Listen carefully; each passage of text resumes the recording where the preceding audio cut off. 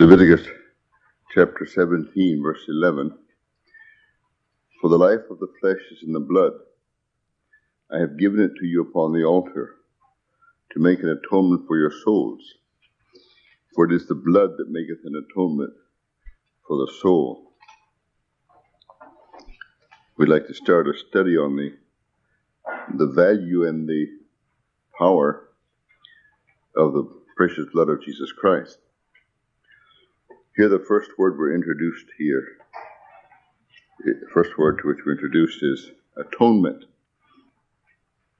So one thing that the blood does for us, it makes atonement. In the Old Testament, that word is kafar. If you want to spell that, that's K-A-P-H-A-R.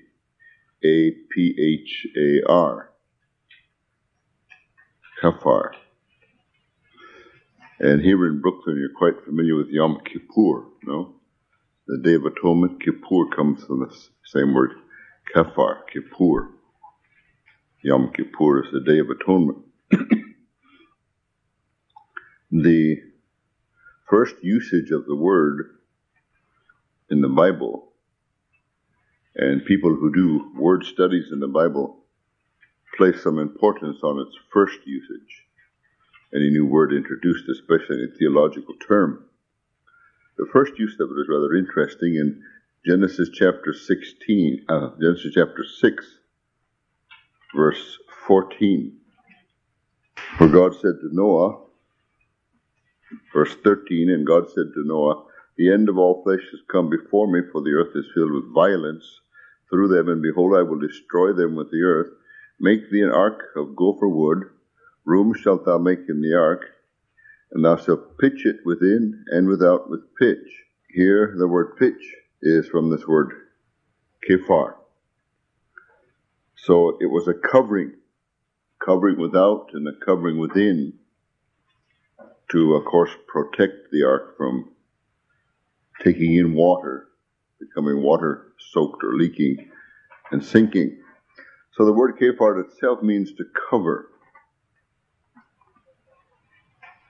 which gives us, of course, a thought that the blood of Jesus Christ is covering our sins, covering our iniquities. It's also translated in our King James Bible to reconcile.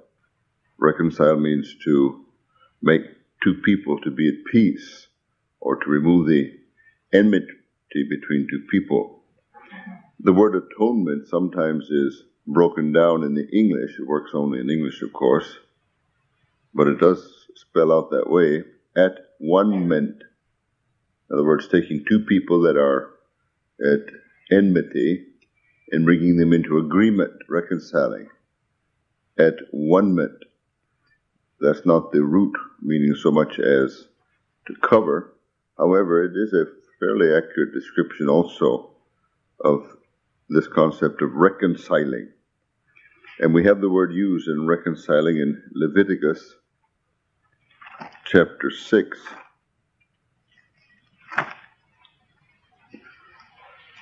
Verse 30. And no sin offering, whereof any of the blood is brought into the tabernacle of the congregation to reconcile withal in the holy place, shall be eaten, it shall be burnt in the fire. So here again, there's reconciliation made in the sin offering. When a man sins, when the congregation is guilty of sin, it comes to their knowledge, then they have to bring their sin offering. And as it says in verse 29, this is a most holy offering before the Lord. That is to say, of course, the Lord knows our sin anyway, but when we recognize our sin, and when we come and seek atonement with God, seek reconciliation from God, seek a forgiveness, a pardon from God, seek a covering over of our guiltiness in the eyes of God, that's the most holy offering before the Lord. And here it's called reconciling with all in the holy place. That's that same word, kefar. Also chapter 8, Leviticus chapter 8, verse 15. This is the consecration of Aaron and his sons. We can read verse 14. And he brought the bullock for the sin offering, and Aaron and his sons laid their hands upon the head of the bullock for the sin offering. In other words, confessing their sins over the bullock, transferring their sins to the bullock, or transferring the guilt, at least, of their sins to the bullock. And he slew it, and Moses took the blood and put it upon the horns of the altar, round about with his finger, and purified the altar, and poured the blood at the bottom of the altar, and sanctified it to make reconciliation upon it. So here this reconciliation again is the word kephar, or atonement. This is one thing that the blood does. It reconciles between man and God. It covers our guiltiness. And also in chapter 16, verse 20, Leviticus chapter 16, verse 20, and when he had made an end of reconciling the holy place, and the tabernacle of the congregation, and the altar, he shall bring the live goat. And of course the live goat is sent away, as you know, bearing the sins of the people. So here the holy place and the tabernacle and the altar have to be reconciled or atoned for. So everything has to be atoned with blood. Without the shedding of blood, there's no atonement. There's no reconciliation between man and God. There's no covering of our uncleanness. So the first thing we see that the blood of Jesus Christ does, it makes atonement and reconciles. We might look up at some of the words where atonement itself is used. Exodus 29.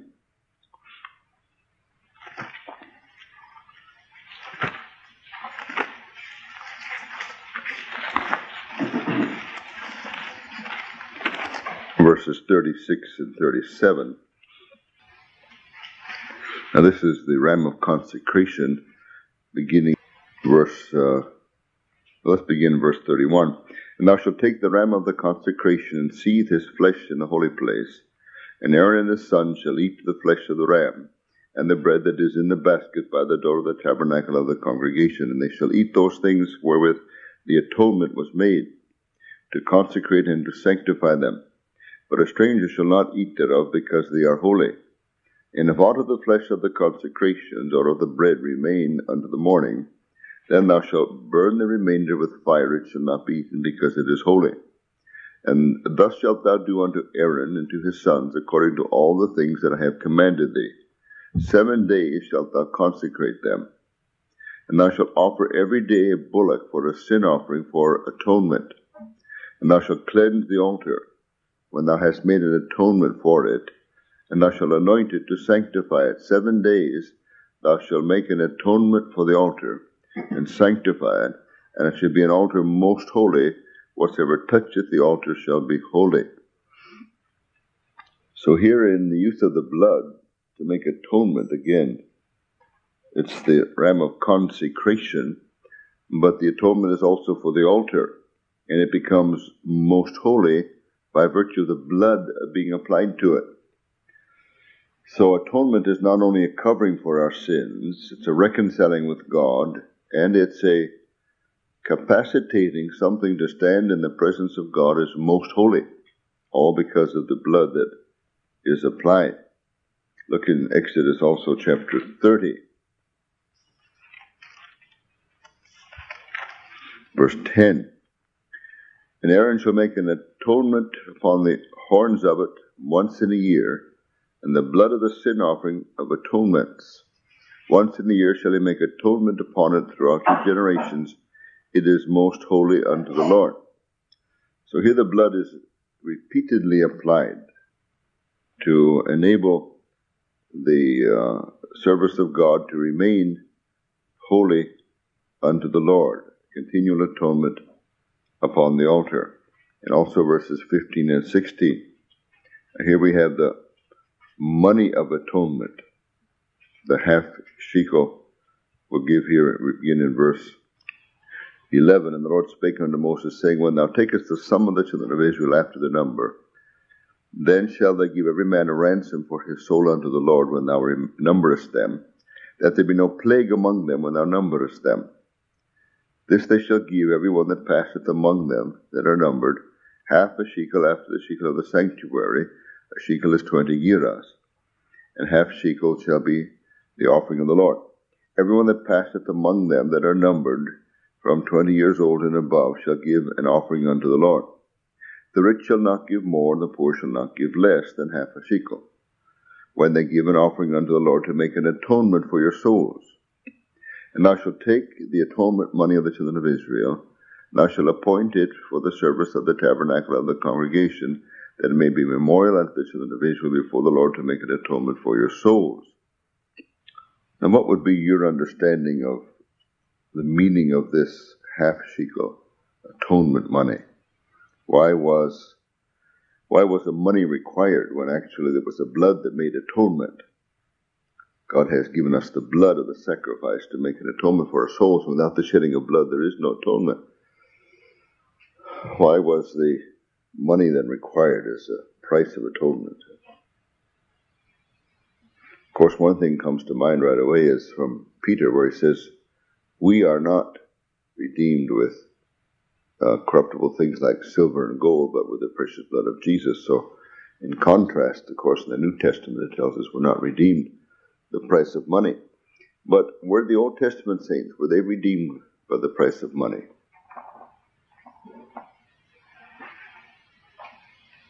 Was there any saving virtue in this? Remember when they were brought out of Egypt? Did they have to pay any money when they were brought out of Egypt? What brought them out of that destruction at that time? It was the blood of the Passover lamb, right? In fact, did God take any money from them, or did God give money to them? God gave money to them. So, money itself has no redemptive power. But what's the meaning of this price of redemption here then? Was this money actually redeeming them? What was this money doing? Didn't pay the money. Plague would come upon them. They didn't pay the money and the plague would come upon them. And does this mean that they had to pay the money every so often, or the plague would come? When did they have to pay the money? Were they supposed to number the people? When David numbered the people, the plague came on him, didn't it? In fact, it came upon all the people. Maybe because he forgot to collect the redemption money. So this might not be so much a matter of redeeming the souls of the people as redeeming the ones that are doing the counting. In other words, if we start to boast and brag about how many we are, we better cover ourselves under the blood, huh?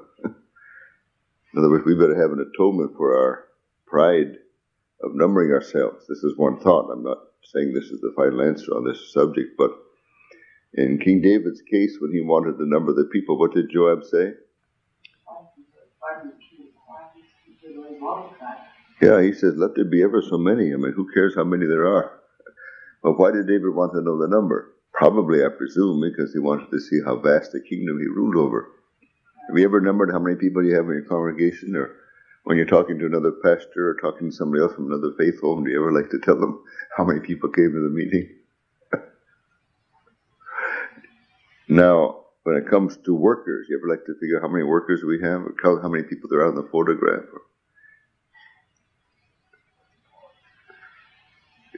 Do you ever feel checked when you start thinking about those things? Well, I think we better have some kind of atonement when we start doing things like that. Counting numbers and noticing how many we are, how many we have, and boasting and bragging about such things as that. And so our attitudes may have to be redeemed. But one thing is interesting. In verse 15, the rich shall not give more, and the poor shall not give less. So I think this would take us back, of course, to the blood of Jesus Christ. As Peter says, we're not redeemed with corruptible things like silver and gold, but with the precious blood of Jesus. So whatever it is, to be right with God, we need to be under the blood. And I think if our hearts and minds are under the blood, we won't be counting each other and boasting and bragging about how many or who or whatever we are.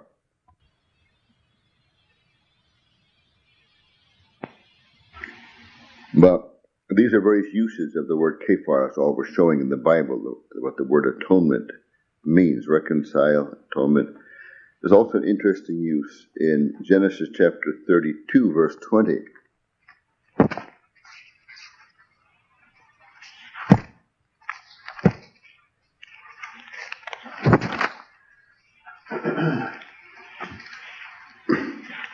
Now this is where Jacob was returning and about to meet with Esau. And of course he was afraid to meet with Esau because the last news he had from Esau was that Esau wanted to kill him. So I bet he is afraid, so he puts his goods and his children and his wives in different groups and has a group of cattle to go on ahead to be like an offering to appease Esau. See verse 13, and he lodged there that same night and took of that which came to his hand a present for Esau his brother, 200 she-goats and 20 he-goats, 200 ewes and 20 rams, 30 milch camels with their coats, 40 kine, and 10 bulls, 20 she-asses, and 10 foals. And he delivered them into the hand of his servants, every drove by themselves, and said unto his servants, Pass over before me, and put a space betwixt drove and drove. And he commanded the foremost, saying, When Esau my brother meeteth thee, and asketh thee, saying, Whose art thou, and whither goest thou, and whose are these before thee? Then thou shalt say, They be thy servant Jacob's, it is a present sent unto my lord Esau. Behold, also he is behind us. And so commanded he the second and the third, and all that followed the drove, saying, On this manner shall ye speak unto Esau when ye find him. And say ye moreover, Behold, thy servant Jacob is behind us, for he said, I will appease him with the present that goeth before me, and afterward I will see his face peradventure. He will accept of me. So here the word appease again is the word kephar.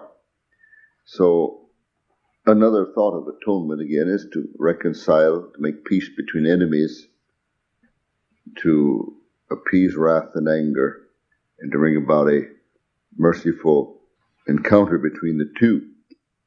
It's also used in the sense of being merciful and forgiving. Deuteronomy chapter 21, verse 8. Now here's a case where the murderer, or a man fleeing, charged the murder, is brought into the city, of course, and if he's guilty, they have to kill him. But otherwise, here we'll read from verse 1. If one be found slain in the land which the Lord thy God giveth thee to possess it, lying in the field, that it be not known who hath slain him, then thy elders and thy judges shall come forth, and they shall measure unto the cities which are round about him that is slain. And it shall be that the city which is next unto the slain man, even the elders of that city, shall take an heifer, which hath not been wrought with, and which hath not drawn in the yoke. And the elders of that city shall bring down the heifer unto the rough valley, which is neither eared nor sown, and shall strike off the heifer's neck there in the valley. And the priests and the sons of the Levites shall come near, for them that the Lord thy God hath chosen to minister unto him, and to bless in the name of the Lord. And by their word shall every controversy and every stroke be tried. And all the elders of that city that are next unto the slain man shall wash their hands over the heifer that is beheaded in the valley. And they shall answer and say, Our hands have not shed this blood, neither have our eyes seen it. Be merciful, O Lord, unto thy people Israel, whom thou hast redeemed, and lay not this innocent blood unto thy people of Israel's charge. For the blood shall be forgiven them. So shalt thou put away the guilt of innocent blood from among you, when thou shalt do that which is right in the sight of the Lord. So rather, here's a case of a person who's found slain. No one knows exactly who did it. And so they measure around, find the closest city, and here the elders have to declare their innocence. Innocence in both aspects. One, they had not committed the crime. Second, they had not seen it. They did not know who was guilty. And of course, blood is shed, and this blood makes atonement for them. And in verse 8, you have the word kephar used twice. First is, be merciful. That's kephar, O Lord, unto thy people. The last part of the verse says, and the blood shall be forgiven them, kephar again. So here it's an atonement, a covering, a reconciliation, a removing of guilt, and even for an innocent person, he also needs to have this kephar, this atonement between him and the Lord. Now we said that the original meaning is to cover, when they pitched the ark within and without. Here's another case where the sense of covering is used also.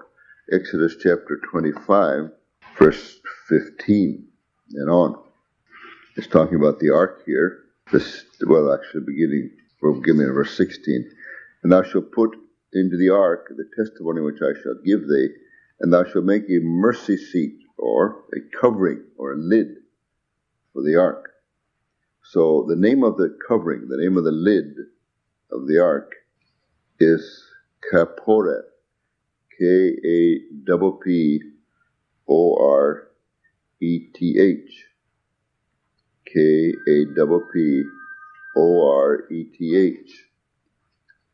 But this is from the word Kephar. It's spelled different, pronounced a bit different, but it's actually the same root word meaning. So here it's a covering, here it's a lid, but interesting enough in our King James Bible it's called the mercy seat, which is sort of a fanciful term. The word mercy and the word seat are not in the Hebrew, it's just the word Kephar. But the thought is, it is a covering, it is a protection, it is a hiding, but it's also a place where mercy and reconciliation, propitiation, atonement is found.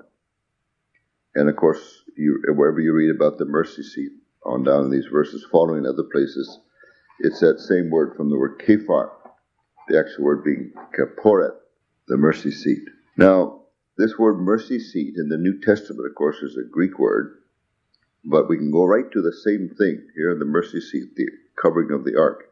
Let's go to Hebrews chapter 9, verse 5. And here in chapter 9, he's speaking about the tabernacle with its various furnishings, its various parts. Verse 3 says, And after the second veil, the tabernacle, which is called the holiest of all, which had the golden censer and the ark of the covenant, overlaid round about with gold, wherein was the golden pot that had the manna, and Aaron's rod that budded, and the tables of the covenant, and over it the cherubims of glory, shadowing the mercy seat. So here the same word used in the King James Bible called the mercy seat. Now in Greek, let me spell this word out because we're going to see where this word is used elsewhere. This is hilasterion, hilasterion, spelled out like Hilasterion,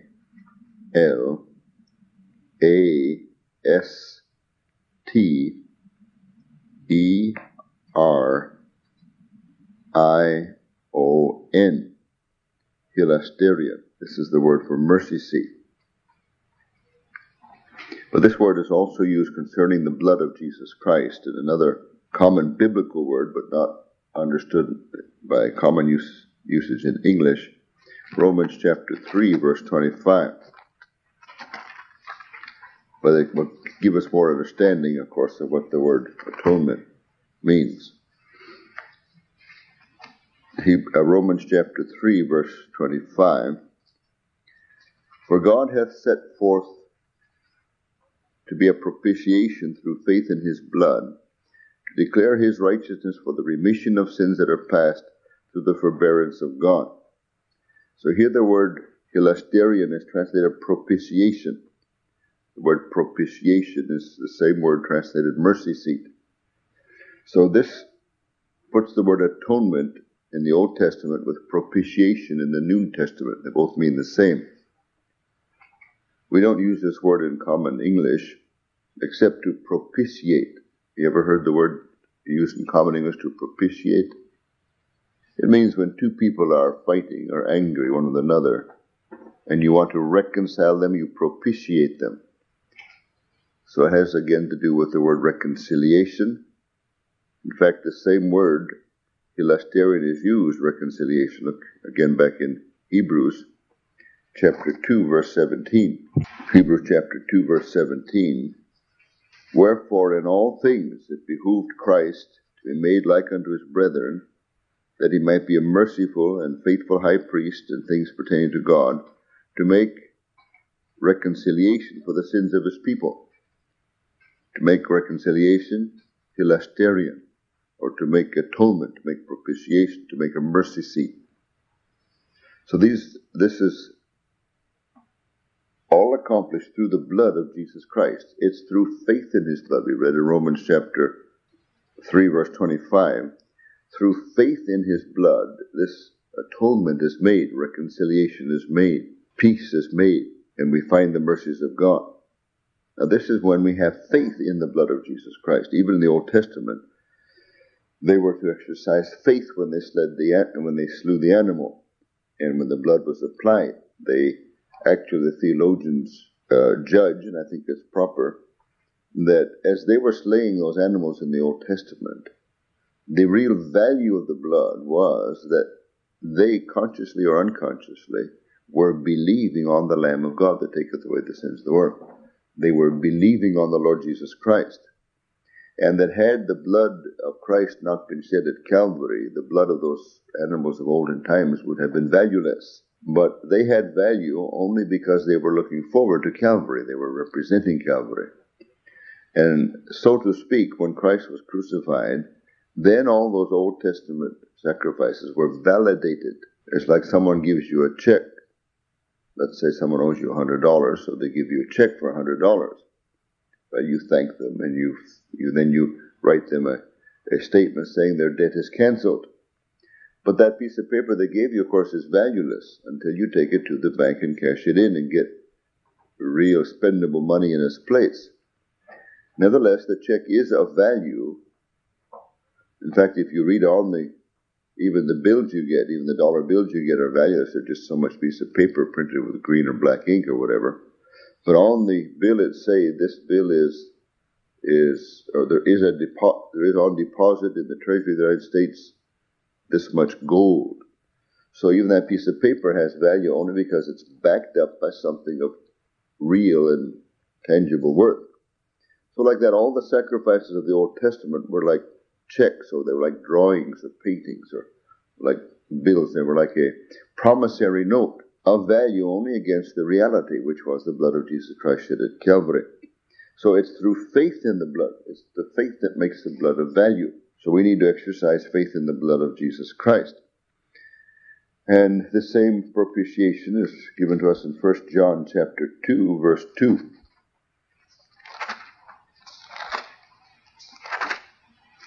I mean, we emphasize the need to have faith because without faith you cannot please God, and without faith nothing really works. So the blood may have been shed, but until we have faith in it, it may not bring value into our lives, as I think we can see from this verse here, 1 John chapter 2, verse 2, or verses 1 and 2. My little children, these things write I unto you, that ye sin not. And if any man sin, we have an advocate with the Father, Jesus Christ the righteous, and he is the propitiation for our sins, and not for ours only, but also the sins of the whole world. Here again the word propitiation is elasterion. Now, I think we need to see two things here. One is, my little children, these things write I unto you, that ye sin not. So he's not talking about willful sinning. There is no sacrifice for willful sinning. He's talking about sins of ignorance. The blood of bulls and goats, as well as the blood of Jesus Christ, were shed for sins of ignorance. Christ died for the sins of the ignorance of the people. God passed over this time of ignorance.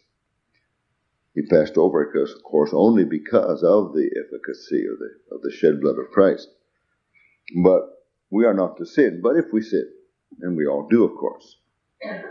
So the purpose of writing these things is not to excuse sin or tolerate sin, nor certainly not to encourage sin. One theologian has judged, and I think rightly, that if we can go right on sinning and the blood goes right on covering and atoning, then the blood of Christ becomes contributory to sinning, which of course could not be so because it was shed just for the opposite purpose, to cease sinning.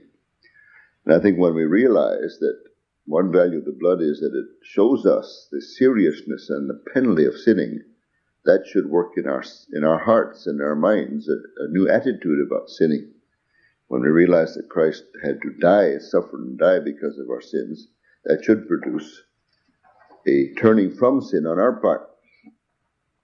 So this is not to encourage sin in any sense of the word, but nevertheless, if we should sin, And we all do, through ignorance and through weakness and frailty and the tempter in one thing or another. Then, praise God, we do have an intercessor. We have an advocate. And he's interceding, of course, on the basis of his blood. The Bible says his blood speaketh better things than the blood of Abel. So Christ went into the most holy place, the presence of God, on our behalf with his own blood, reconciling, making reconciliation. And he is the propitiation, of course, through his blood. He is a propitiation for our sins, and not for our sins only, but also for the sins of the whole world. Now here we can see the necessity of faith in the blood. We can actually preach on the street corner and tell everybody, hey, we have some good news to tell you. Your sins are forgiven you. You drunkard across the street, you murderer, you prostitute over there, your sins are forgiven you. Now, we can say that because it's true. There has been made an atonement for their sins. But if they don't believe it, it will not work any value in their lives. But if they believe it, that should bring about repentance, a new heart, a cleansing of guilt, and the ability to come to God with a clear conscience as a child of God and cry, Abba, Father. So, in one sense, he has propitiated the sins of the whole world. He doesn't have to come back and die every time a sinner repents. In fact, sometimes when I lead a sinner to repentance, I sometimes not only say, lead him in a prayer, Lord, forgive me my sins, but Lord, thank you for forgiving me my sins. Because it's not a matter of just pleading, it's a matter of recognizing. For example, the Catholics, they may plead 1,000 times over, be merciful to me, a sinner. Isn't there some kind of automatic prayer? They pray like that, the rosary or whatever it is. They may pray 1,000 times, and yet nothing works because they don't believe. But no sooner you believe, that then the power of the atoning blood of Jesus Christ begins to work in our lives. So he is a propitiation in one sense for the sins of the whole world, but particularly for us. As the Bible says in another place, he's the Savior of all men, especially those that believe, especially because it works in our lives when we do believe. Also chapter 4, verse 10.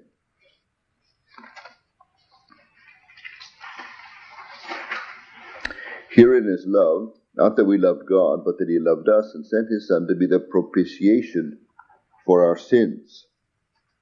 The hilasterion for our sins. In other words, making a covering, making a reconciliation. And it's interesting, this word, the same word, hilasterion, is also translated to be merciful. Look in Luke chapter 18, verse 13. A well-known verse, but it's interesting that the same concept is used here.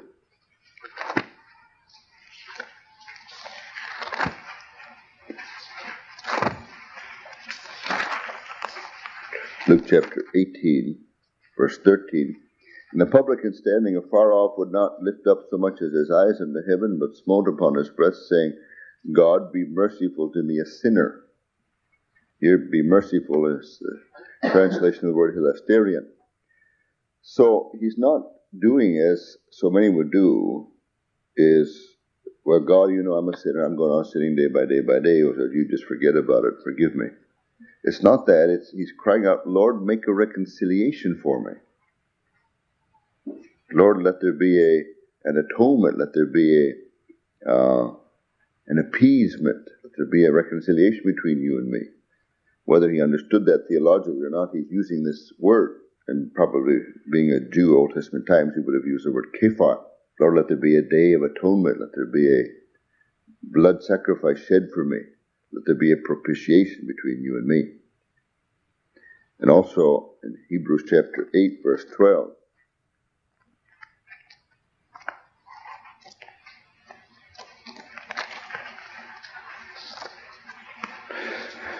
Verse 12. For I will be merciful to their unrighteousness, and their sins and iniquities will I remember no more forever. This be merciful is hilasterion. So the very foundation of the New Testament is quoted here in Hebrews chapter 8 from verse 9 to 12, is that God will be merciful to our unrighteousness. So this is the first value we see, or the first operation we see of the blood of Jesus Christ. It's to bring the mercies of God, covering us over our unrighteousness, covering our iniquities. As King David said, blessed is the man whose sins are covered. I think we all know that verse, although the same Greek word is not there. It's the same thought in Romans chapter 4. I think it might be well to look at this because there's one more thought brought out here. Romans chapter 4, verses 6 to 8. Or we might even begin at verse 5. But to him that worketh not, well, in verse 3, we have to start to get the whole thought here. For what saith the Scripture? Abraham believed God, and it was accounted unto him for righteousness. Now to him that worketh is a reward not reckoned of grace, but of debt. But to him that worketh not, but believeth on him that justifieth the godly, his faith is counted for righteousness. Even as David also describeth the blessedness of the man unto whom God imputeth righteousness without works, saying, Blessed are they whose iniquities are forgiven, and whose sins are covered. Blessed is the man to whom the Lord will not impute iniquity, not impute sin. Cometh this blessedness then upon the circumcision only, or upon the uncircumcision also? We say that faith was reckoned to Abraham for righteousness. And it goes on to explain how he was justified or counted righteous, yet being uncircumcised. So, the whole basis of our salvation is on the mercies of God, is on the kindness and the forbearance and the long-suffering of God. It's that we, with no works at all, with nothing to bring before God but our own sins, we bring our sin offering before the God, confessing our sins, then God has provided a propitiation. God has provided the blood of the Lamb. Going back to chapter 3, verse 25, whom God has set forth to be a propitiation through faith in his blood, to declare his righteousness for the remission of sins that are past through the forbearance of God. So, because the blood of Jesus Christ was offered on our behalf, God covers our sins, he passes over them, he forgets about them, and he's able to receive us unto himself in reconciliation, in peace, and in mercy. But this is all through faith in Jesus Christ. Now, it's interesting where Paul is quoting from David here. I think we looked that up one time before when we were studying the condition of the heart. But where's that quoted from? Where are verses 7 and 8 quoted from? Psalm 32, 1 and 2. What's the additional thought that's added there? If you look again, maybe you've forgotten. Psalm 32, 1 and 2. There's one more additional thought there, which I think is very essential to understand how God's point of view in this whole matter of atonement and reconciliation. Psalm 32, Blessed is he whose transgression is forgiven, whose sin is covered. Blessed is the man unto whom the Lord imputeth not iniquity, and in whose spirit there is no guile. So, genuine faith, sincerity, and repentance, of course, are necessary for the blood to have its effect in our lives. We don't have to offer works. We don't have to offer money. There's nothing we can bring. But we come by faith in the blood of Jesus Christ. But this faith must be sincere faith, unfeigned faith, as Paul says in Timothy.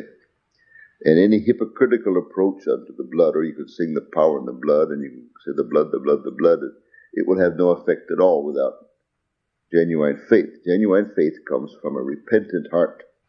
When you really see your sins and see the death of Jesus Christ in our stead, a sincere person will, of course, repent and cry out like the publican did, Lord, be merciful to me, a sinner. Lord, cover my sin. Lord, pardon my sin. Lord, atone for my sin, reconcile my sin.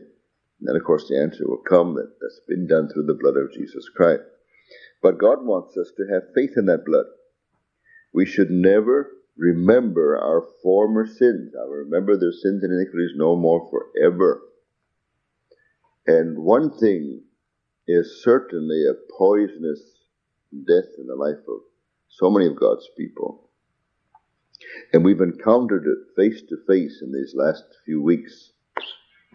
It's something which, I say sincerely, is appalling and frightening to the depth of our spirit is.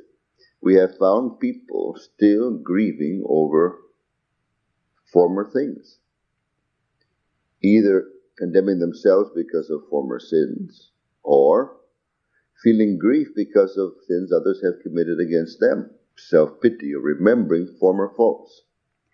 I want to say all of that is because of a lack of faith in the blood of Jesus Christ.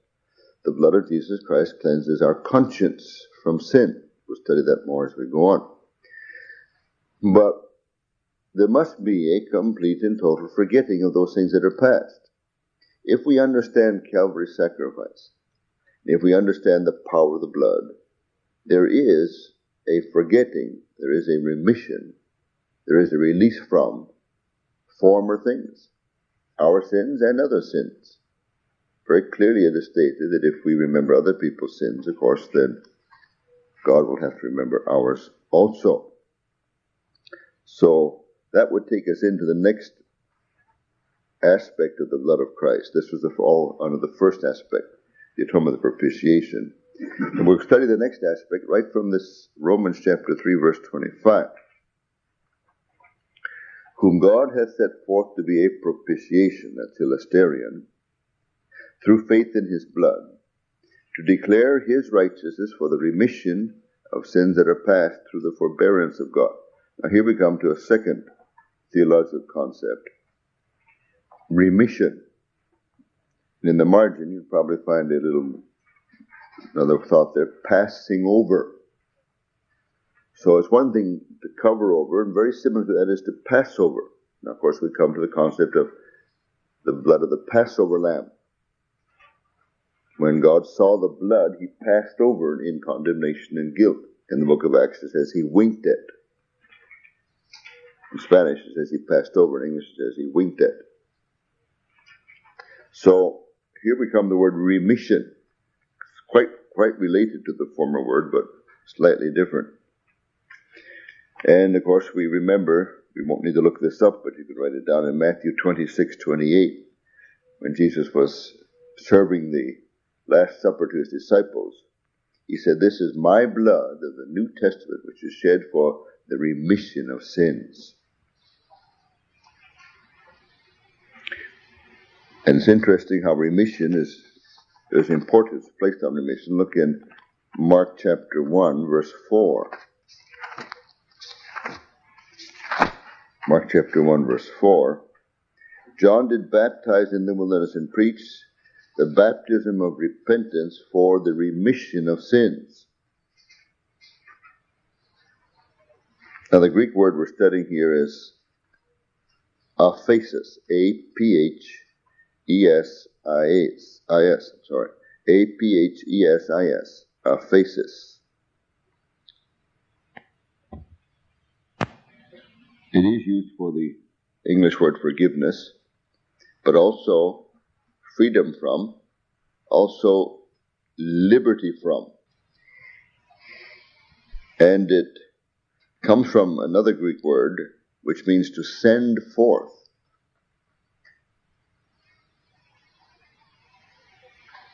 So it's something which is remitted, which is released, which is given liberty, which is sent out, sent away. Now here, baptism is related in this ministry. We have remission of sins through the blood of Jesus Christ, but baptism is also for the remission of sins, baptism of repentance. So here the blood of Jesus Christ works together with our repentance, and baptism, of course, exemplifies or pictures, drives home into our consciousness this aspect of the blood of Christ, which is actually a washing away of our sins. See, when you go down in the water, the old man, the old former life is washed away. Therefore, to come up out of the water and to look back and remember our former sins or someone else's sins is to deny the power of the blood of Jesus Christ. Now, of course, with the blood, this is not just an optional benefit of the blood. It's a necessary benefit of the blood for salvation. So if we can yet in any way grieve over and remember former sins, then we'll find, as we go on studying this, that our sins are still clinging to us. The blood has not worked in that area of our lives. And our remembrance, or our conscience, is not yet cleansed, as it ought to be from the blood. So if we can yet in any way grieve over and remember former sins, then we'll find, as we go on studying this, that our sins are still clinging to us. The blood has not worked in that area of our lives. And our remembrance, or our conscience, is not yet cleansed, as it ought to be from the blood. Look in Luke chapter 1, verse 77. This is an essential part of our salvation. As I say, it's not an optional, additional benefit. Luke chapter 1, we'll read from 76. Well, we even read it earlier, it's beginning at 74, or even 73. Well, we got to go further up. We'll read from, it's of course all the prophecy of Zechariah, but read from 71, that we should be saved from our enemies, from the hand of all that hate us, to perform the mercy promised to our fathers, and to remember his holy covenant, the oath which he swore to our father Abraham, that he would grant unto us that we, being delivered out of the hand of our enemies, might serve him without fear, in holiness and righteousness before him all the days of our life. And thou, child, shalt be called the prophet of the highest, for thou shalt go before the face of the Lord to prepare his way, to give knowledge of salvation unto his people by the remission of their sins, through the tender mercy of our God, whereby the day spring from on high hath visited us, to give light unto them that sit in darkness and the shadow of death, to guide our feet in the way of peace. So all of this is possible, and this salvation is possible and effective in our lives only by the remission of our sins. If our sins are only covered and they're not remitted, if they're only winked at and not taken away, our salvation is not complete. And so if we rejoice that Christ died for us and that God has forgiven us, and yet we still have remembrance of sin, the blood of Jesus Christ has not done its cleansing work. Because where there is remission of sins, there is no more remembrance of sin, the Bible says. There is no more sacrifice for sin. The work is finished. And as I say, if we're continually conscious of our sins or of the sins of another, then the blood of Jesus Christ has not been allowed to do its full work. So we must earnestly seek faith in the blood until all remembrance of former things are forgotten. In the sense of deliverance, look at Luke 4:18. Here the same word is used. The Spirit of the Lord is upon me, because he hath anointed me to preach the gospel to the poor. He hath sent me to heal the brokenhearted, to preach deliverance to the captives. That's the same word, aphesis. To preach remission, deliverance. That means a releasing. The bond is no longer there. The thing is no longer on top of you. Its grip is no longer effective in your life. Its dominion over you is gone. You are free from it, to preach deliverance to the captives. Now, we know what it is to have a demon tormenting us. And when the demon is cast out, we are free. And I have found that where there is still a remembrance of former things, there is a bondage. We had one sister related to Ruthie Warby who came to us one time. Did not come to our church, but in her father's church. And she wanted deliverance. So I asked Sister Jill Barlock to go and pray with her. Shortly, Jill came to my room and said, "Come quickly. The demon has manifested itself." So it came, and she said it was a horrible, hideous thing. Now, this young girl was in the Lord's work. She was living there in the church and helping her uncle, Brother Farb, in the ministry. And a very nice girl. And so I said, "Well, what is it?" She said, they did not know. So I began to pray for her, and sure enough, the demon manifested itself, quite a hideous thing. And tried to cast it out, it would not come out. very often when demons don't come out when they're commanded to, it's because God wants us to find out what it is to help the person in their repentance. So he said, demon, what is your name? It would not give its name. So then I didn't know what to do, and I prayed, and a thought came to me. I said, sister, do you know what it is? She did not know. And then I prayed again. I said, Lord, now what do we do? So then a thought came, and I said, sister, does anything of your former life come back to your mind from time to time? She said, no. She said, oh, yeah. She says, strange thing. Whenever people are telling me their problems, I often end up at telling them one of my problems. And I always wonder, why do I do that anyway? I said, well, what is it? She says, well, my uncle, Brother Harvey, my uncle, he loves all the other people there in his house more than he loves me. My husband, he loves everybody else more than he loves me. And my brother, he loves everybody else more than he loves me. My father, he loves everybody else more than he loves me. I said, well, what do you mean? She says, well, one time, my father promised to buy me a wristwatch and he never bought it for me. And she started to pucker up and cry and howl. And I began to feel sorry for her. And Jill said, that's the demon. I said, I think you're right. I said, you demon of self-pity, come out. And out it came with a big screech. And she got so happy. She just praised God and smiled afterwards. She said, I'll never feel sorry for myself again. So, her inability to forget former things was a bondage. And a demon had gotten in there and laid hold upon her. And I've seen this thing of self-pity rise again and again and again, including just the other day here. And that's all because we have not allowed the blood to cleanse our consciousness, our awareness of sin, be it ours or someone else's. Look in Colossians chapter 1, verse 4.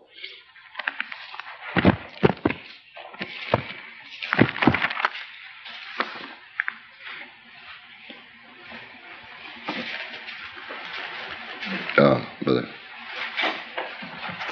Colossians 1, verse 14, I should say. Again, going up from verse 12, giving thanks unto the Father, which hath made us meet to be partakers of the inheritance of the saints in light, who hath delivered us from the power of darkness, and hath translated us into the kingdom of his dear Son, in whom we have redemption through his blood, even the forgiveness of sin. Now here the word forgiveness is the same word, aphesis. But you see, it's related to delivered from the power of darkness, and the ability to dwell in the kingdom of his dear Son, the Son of his love, in whom we also have redemption through his blood, even the forgiveness of sins, the aphesis of sins, the freedom from, the remission from. Translated other places, remission. Now let's look in Mark chapter 3, where the same word is used again. Mark chapter 3, verse 29. Verses 28 and 29. Verily I say unto you, all sins shall be forgiven unto the sons of men, and blasphemies, wherewith soever they shall blaspheme. But he that shall blaspheme against the Holy Ghost hath never forgiveness, but is in danger of eternal damnation. Here the word forgiveness is aphesis. So it's not just it remembers, but the thing shall cleave to him. That's what I see here. That sin shall cleave to him. You cannot be released from it. Like you're bitten by a serpent and you can't shake the thing off. It'll cleave to you forever. Acts chapter 5, verse 31. We're looking up different uses of the word aphesis. Acts chapter 5, verse 31. Him hath God exalted with his right hand to be a prince and a savior, for to give repentance to Israel and forgiveness of sins. So all this is one purpose why Christ came and shed his blood, that as a response to our repentance, and especially our obedience in water baptism, there is a release from, a forgiveness from, a remission of our sins. Chapter 13, verse 38, continuing the book of Acts. Chapter 13, verse 38. Be it known unto you, therefore, men and brethren, that through this man is preached unto you the forgiveness of sins. Again, the aphesis, the remission, the release from sin. Chapter 26, verse 18. Beginning at verse 16, but rise and stand upon thy feet, for I have appeared unto thee for this purpose, to make thee a minister and a witness, both of these things which thou hast seen, and of those things in the which I will appear unto thee, delivering thee from the people and from the Gentiles unto whom now I send thee, to open their eyes, and to turn them from darkness to light, and from the power of Satan unto God, that they may receive forgiveness of sins, and inheritance among them which are sanctified by faith that is in me. Aphesis of their sins. So here again it's related to coming out of darkness, coming into light, being released from the power of Satan unto God by the remission, the forgiveness, the release, the liberty from our sins. And going back to Luke, chapter 7.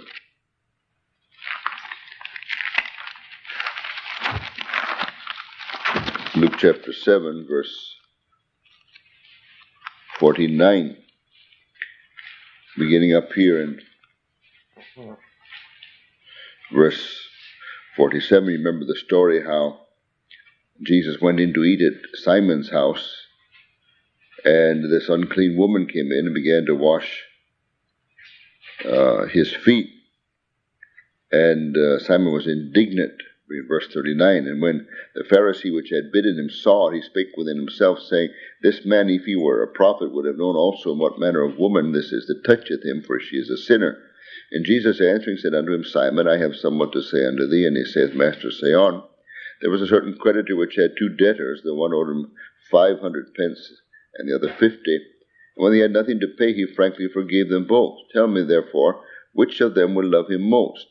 Simon answered and said, I suppose that he to whom he forgave most. And he said unto him, Thou hast rightly judged. And he turned to the woman and said unto Simon, Seest thou this woman? I entered into thine house. Thou gavest me no water for my feet, but she hath washed my feet with her tears, and wiped them with the hairs of her head. Thou gavest me no kiss, but this woman, since the time that I came in, hath not ceased to kiss my feet. My head with oil thou didst not anoint, but this woman hath anointed my feet with ointment. Therefore I say unto thee, her sins, which are many, are forgiven, for she loved much. But to whom little is forgiven, the same loveth little. And he said unto her, Thy sins are forgiven thee. And they that sat at meat with him began to say within themselves, Who is this that forgiveth sins? And he said unto the woman, Thy faith hath saved thee, go in peace. So here amongst all the people assembled, she was the worst of sinners. But the Lord lets her know that her sins are forgiven. Aphesis, her sins are remitted her. They're no longer accredited to her account. They will no longer be remembered, because she's weeping at his feet. She's repentant. And of course, as I say, all of this is through the value of his blood, which was soon to be shed. But this Pharisee, looking at things from the point of human worth, judged that he was better than she. Now, this is where all self-pity comes from. We judge that we are better than the other. Once we have been to Calvary with a full realization of the sinners that we are, and have been cleansed in his blood, it is impossible to feel grieved over another man's faults. Because the first realization that comes to us is, well, he is better than I, esteeming each other better than ourselves. You cannot go to Calvary with a real encounter with the blood of Christ without coming away with a total appreciation of your total depravity and a full appreciation of His wonderful grace. Therefore, when you look at any other human being, you could not possibly imagine that he's as bad as you are. For one reason, you haven't seen all of his wicked sins as you have seen your own. So, our ability to forgive one another is based on our having been washed in the blood of Christ at the foot of the cross. And if we in any sense are conscious of another man's sins, we are irritated with another man's faults, and we feel in any way indignant that we have been bothered by another man's transgressions, it means simply that we have not been fully cleansed in the blood of Jesus Christ. We have not, or we have drifted away from Calvary's fountain. Because all irritation with others is based on the judgment that we are better than they. And that's a false judgment, showing ignorance of Calvary. And as we go on studying the word aphesis, we will see that's exactly what he deals with here in Matthew chapter 6.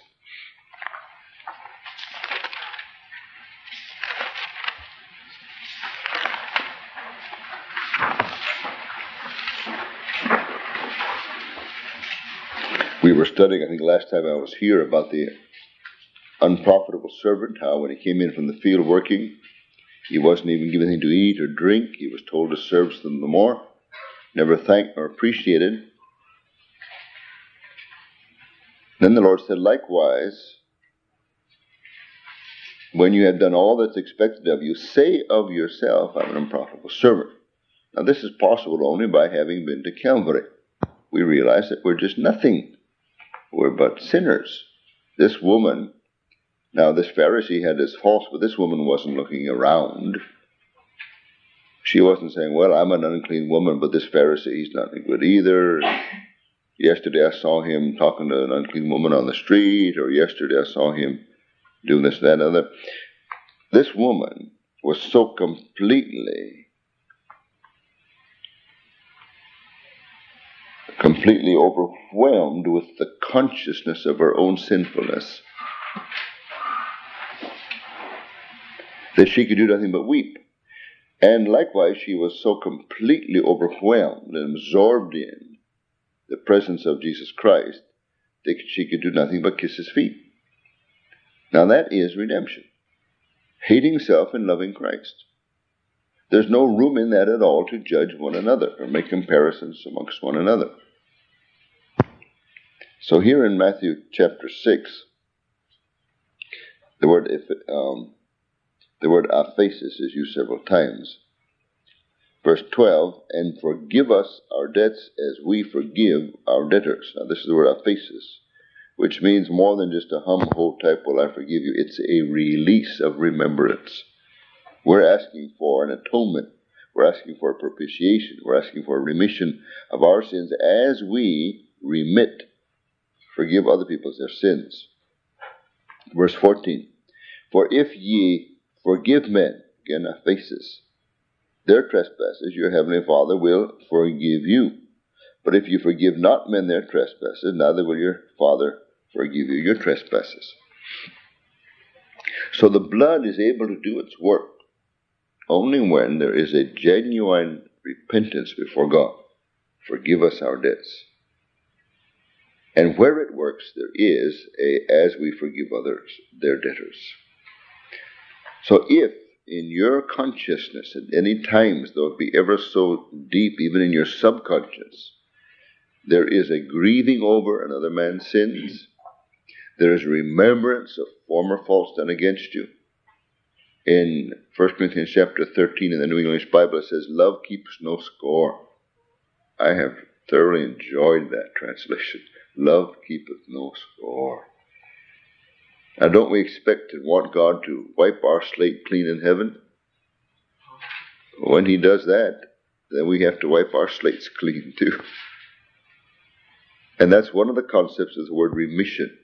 Now, suppose you've written on the blackboard, and you take an eraser and wipe it off. It's gone, isn't it?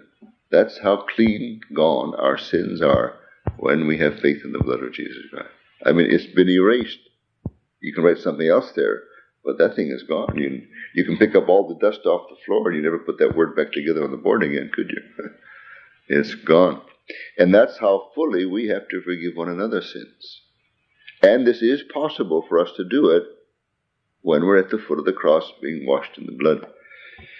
But what I'm saying is, I'm conscious that as you cling to the foot of the cross and allow the blood to cleanse you, there is a release from these things. There is a release. There's no doubt in my mind and my experience. I can have proven it.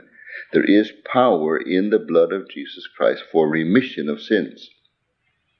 And if sins are only covered over and the thing is still clinging to you, to me that's a pretty sorry or pretty unsatisfactory salvation.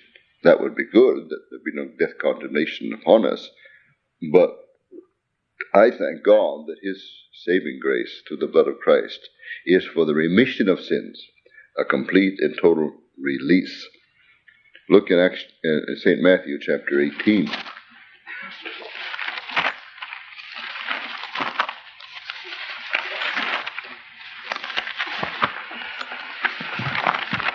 (21 to 25).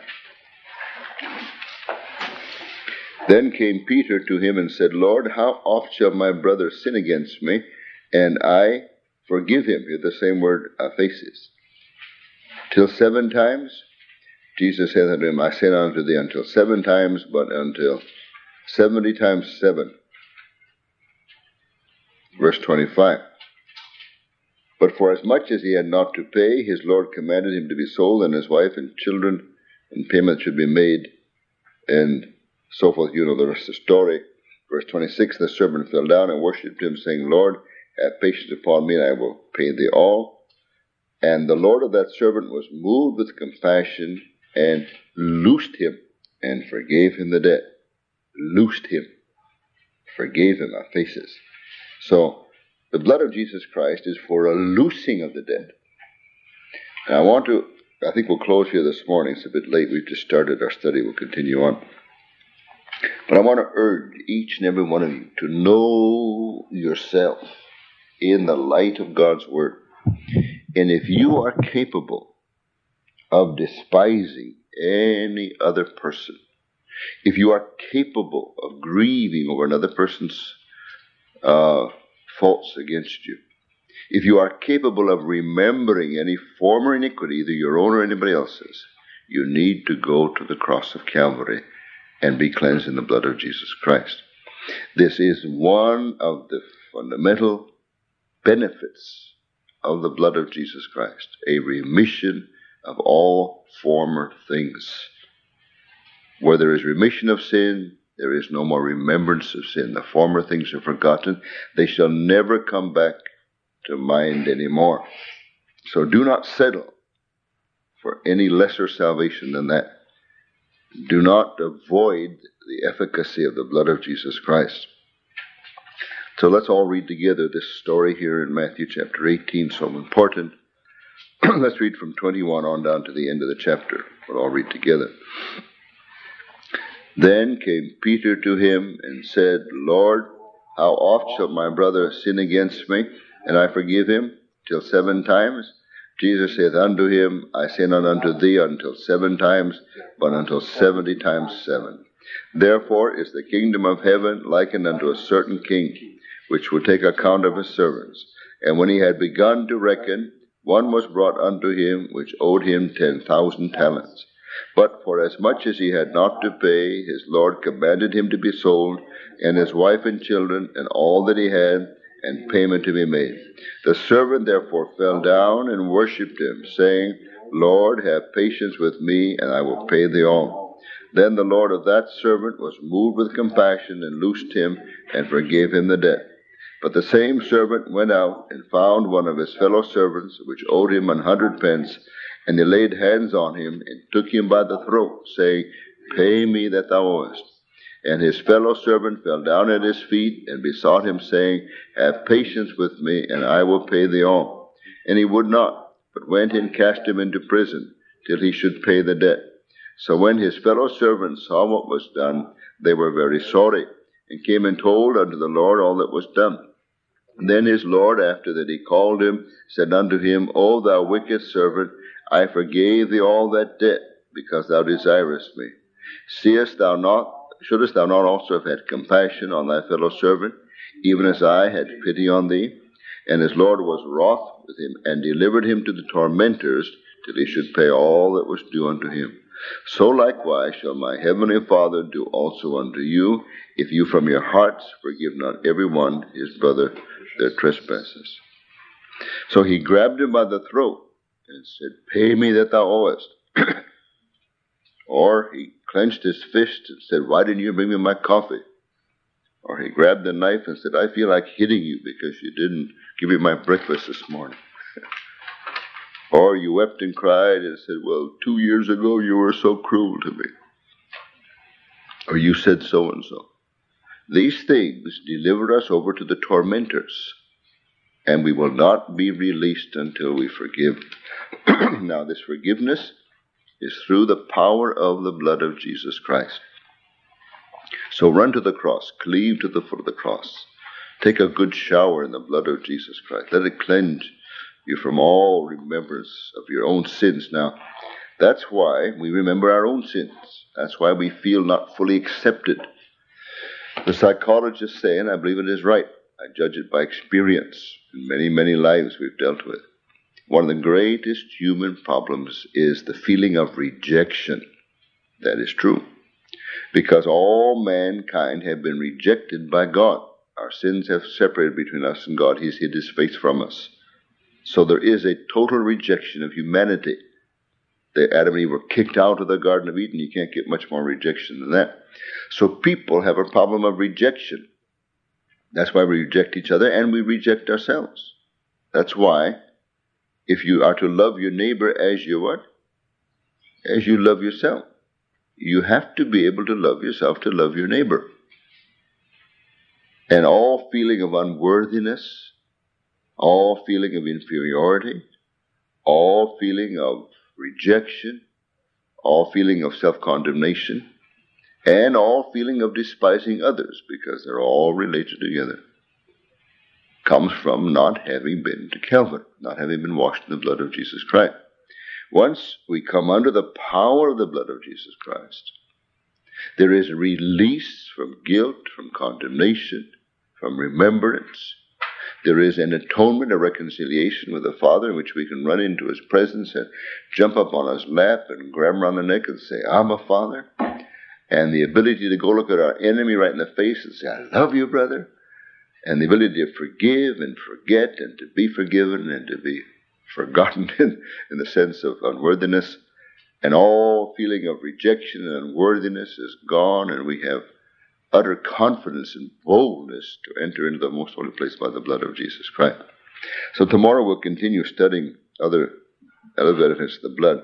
But let's spend a few minutes in prayer and ask God to take us back to Calvary again for a new bathing in the blood of Jesus Christ. Romans 3:25.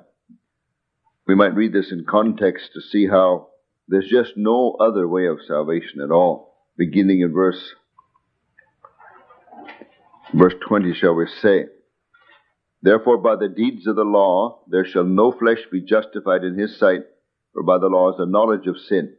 But now the righteousness of God without the law is manifested, being witnessed by the law and the prophets, even the righteousness of God, which is by faith in Jesus Christ, unto all and upon all them that believe, for there is no difference, for all have sinned and come short of the glory of God, being justified freely by his grace, through the redemption that is in Christ Jesus, whom God hath set forth to be a propitiation through faith in his blood, to declare his righteousness for the remission of sins that are past through the forbearance of God. To declare, I say, at this time his righteousness, that he might be just and the justifier of him that believeth in Jesus. Let's all read together 3:25. Whom God has set forth to be a propitiation through faith in his blood, to declare his righteousness for the remission of sins that are past through the forbearance of God. So today we want to go on to the next concept. And under remission, of course, we had deliverance and forgiveness. The same word is translated forgiveness in Colossians 1:14. But now we want to go on to another word called redemption. Ephesians 1:7. Ephesians 1:7, in whom we have redemption through his blood, the forgiveness of sins according to the riches of his grace. In whom we have redemption. Now this word redemption is rather well known to us in English, in the sense you redeem something. Now, maybe none of you have ever hawked anything at a hawk shop, but a hawk shop is a place where when you need money, you go and pawn something of value that you have. Let's say you have a guitar. Take this guitar down to a hawk shop, of which there are many in New York, and you put it in, and the man gives you $10 and gives you a little coupon.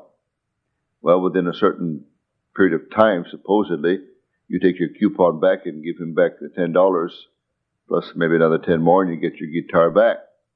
If you don't come back in a certain length of time, then he'll sell the guitar, and you come back and it'll be gone. Even sometimes when you come back within the allotted time, it's gone. If he can sell it for a good price, he'll sell it. But you redeem that coupon, or you redeem your coupons on your cereal or something. Go get something for it. So redeeming means to buy back. So we are brought back to God through the blood of Jesus Christ. Let's read 1 Peter chapter 1, verses 18 and 19. 1 Peter chapter 1, 18 and 19. For as much as ye know that ye were redeemed, I'll read that again, I'm a bit wrong. For as much as ye know that you were not redeemed with corruptible things as silver and gold, from your vain conversation received by tradition from your fathers, but with the precious blood of Christ, as of a lamb without blemish and without spot, who verily was foreordained before the foundation of the world, but was manifest in these last times for you, who by him do believe in God, that raised him up from the dead, and gave him glory, that your faith and hope might be in God. Seeing that you have purified your souls in obeying the truth through the Spirit, unto unfeigned love of the brethren. See that you love one another with a pure heart fervently. So, we were not redeemed with silver and gold, but we were redeemed by the precious, the priceless. The word precious means priceless, valuable blood of Christ, as of a lamb slain without blemish and without spot. Now here it says we were redeemed. It's interesting to see here, from our vain conversation. Of course, the King James word conversation means manner of living. So we were redeemed from our vain way of living, the way of living which we received by tradition from our fathers. So there are various kinds of sins which fasten themselves upon the nature of man. One is, of course, those sins that we choose to do in our own depraved heart, our state of unbelief. We choose to sin. But there's another type of sin which we receive from our parents. Now the Bible says death has come upon all men from the days of Adam up until now, even though we may not sin like Adam sinned. Nevertheless, sin reigns because this is transmitted. The curse of the parents is transmitted to the third and the fourth generation. This is just the facts of life. Not that God has done this because he's angry. It's just the way things are. That the parents transmit their way of living to their children. You'll find most children pretty much do the things, the customs they've learned from their parents. So there's a lot of just plain vain living which results from us following in our parents' footstep. And it is quite suspected by many also that they're demonic inheritances passed on from parents to children. And therefore, when we get saved, we need to be redeemed from out of that whole curse that has come upon us generation by generation. Thank God the blessings multiply to the 1,000th generation. I think that's why there's salvation in the world today. If only the curse were passed on from generation to generation, this world would have been destroyed long ago, because the number of the wicked far outnumber the righteous. But the fact is that the blessing of Abraham, the blessing of Isaac and Jacob, and the blessing of so many godly people have been multiplied to the 1,000th generation, whereas the curses down to the third and fourth generation. But whatever that be, we need to be redeemed from what we have inherited from our parents, whether it be an external vain show, vain manner of living, or an internal disposition to ill or some demonic oppression over us. Praise God, by the precious blood of Jesus, we are redeemed from out of it. Revelation 1:5 also speaks about our being washed from our sins in his blood. And from Jesus Christ, who is the faithful witness and the first begotten of the dead, and the prince of the kings of the earth, unto him that loved us and washed us from our sins in his own blood. So here the concept is being washed in his blood. And Revelation 5:9. Of course, when you're washed, that old dirt that was on you from vain manner of living or from whatever source is removed. Revelation chapter 5, verse 9. And they sung a new song, saying, Thou art worthy to take the book and to open the seals thereof, for thou wast slain, and hast redeemed us to God by thy blood out of every kindred and tongue and people and nation. Redeemed us to God. We've been bought back to God. That possession which was lost has been bought back. You probably read this little tract that tells the story of a little boy who built a boat. He made a little boat. He spent a lot of time making it, worked very hard to make it. Finally, with great joy, he took it to the little lake in the park with a little string on it. He set it out to sail, and he was so happy watching his little boat sail when all of a sudden a gust of wind came and yanked the string out of his hand, and the boat went off and off and off into the lake. And he was so heartbroken that he'd lost his boat. Well, some days later, he was walking downtown, went by a pawn shop, and there he found his little boat in the window. And he got so excited, right? And he said, Man, that's my boat, give me my boat. The man said, No. Someone brought that boat here, and I bought it from him. Paid $5 for it. The boy says, No, that's my boat, I made it. Give it back to me. The man says, No, I paid $5 for it. So the boy had to go home, and he worked hard and raked some leaves and cut some grass, earned $5 and came back and gave the man the $5, and he got his boat. Then he took the boat back home. He said, Oh, now you're my boat. 2 times you're my boat. Once because I made you, and once because I bought you. So when God redeems us back by the precious blood of Jesus, we're twice-fold his. He created us and he redeemed us. Now this Greek word, if you're interested, we're not going to give the Greek word to all these different concepts, but just a few where they have a wealth of meaning, is APOLUTROSIS.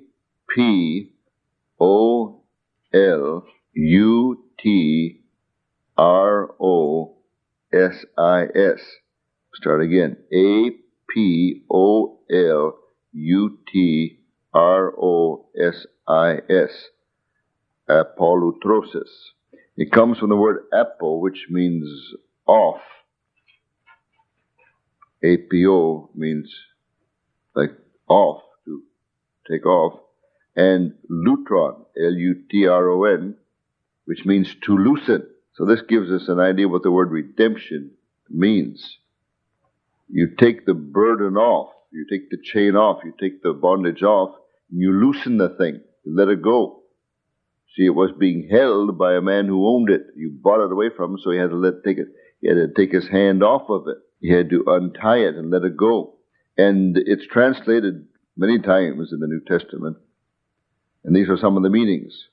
To deliver, to remit, to ransom, riddance, to get rid of something, riddance, depart, dismiss, divorce. That's an interesting meaning. It means to divorce. Now that thought is used in Romans chapter 7. We get divorced from our first husband and get married to Christ. Although that's divorce through death, whatever it is. Forgive, let go, loose, put away, send away, release, and set at liberty. So it's a word that's used quite a bit. It means has all those various shades of meanings. But this all is accomplished for us through the blood of Jesus Christ. We're delivered out of the hand of our former owner, the Adamic nature, Satan, condemnation, sin, vain manner of living. We're bought back to God. released from our former bondage, so we might come back and belong to God again. But now in the Old Testament, it has, I think, a very interesting meaning. And the Old Testament Hebrew word is Ga'al. G-A-W-A-L. G-A-W-A-L. Ga'al. And this is one of the compound names of Jehovah. He's called Jehovah Ga'al. Look in Isaiah 49:26.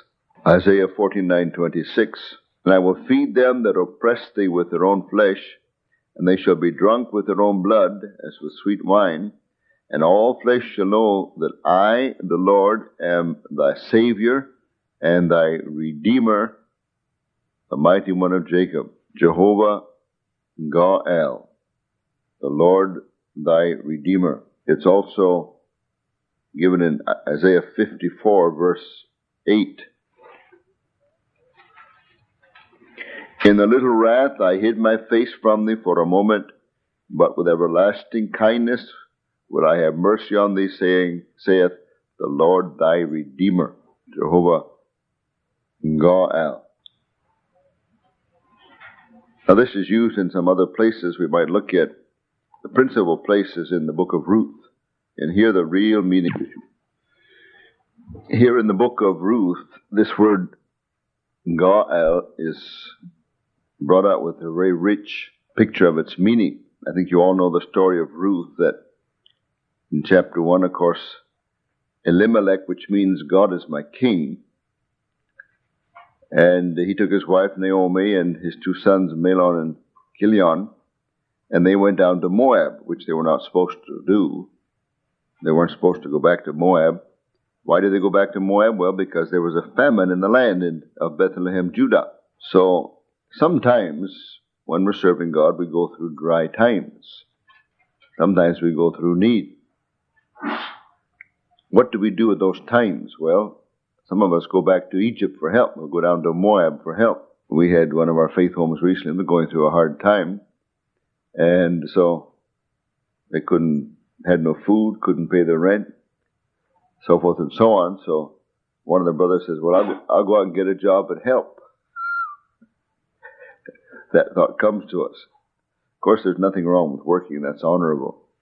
But there's nothing wrong with trusting God either. That's better yet. And so the brother in charge says, no, brother, we'll just stay and wait on God. And then God wonderfully provided in his due time. Well, anyway, that's what Elimelech did. He took his wife and two sons and went down to Moab.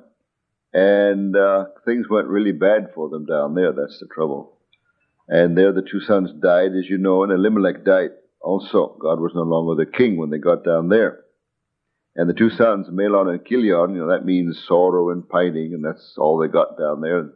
They died down there too. And poor Naomi then finds herself with two daughters-in-law, Orpah and Ruth. And then she hears word that there's bread back in Bethlehem, Judah again. God has visited his people, which God will always do in the course of time. So then she says, well, I better go back to the land of the Lord again.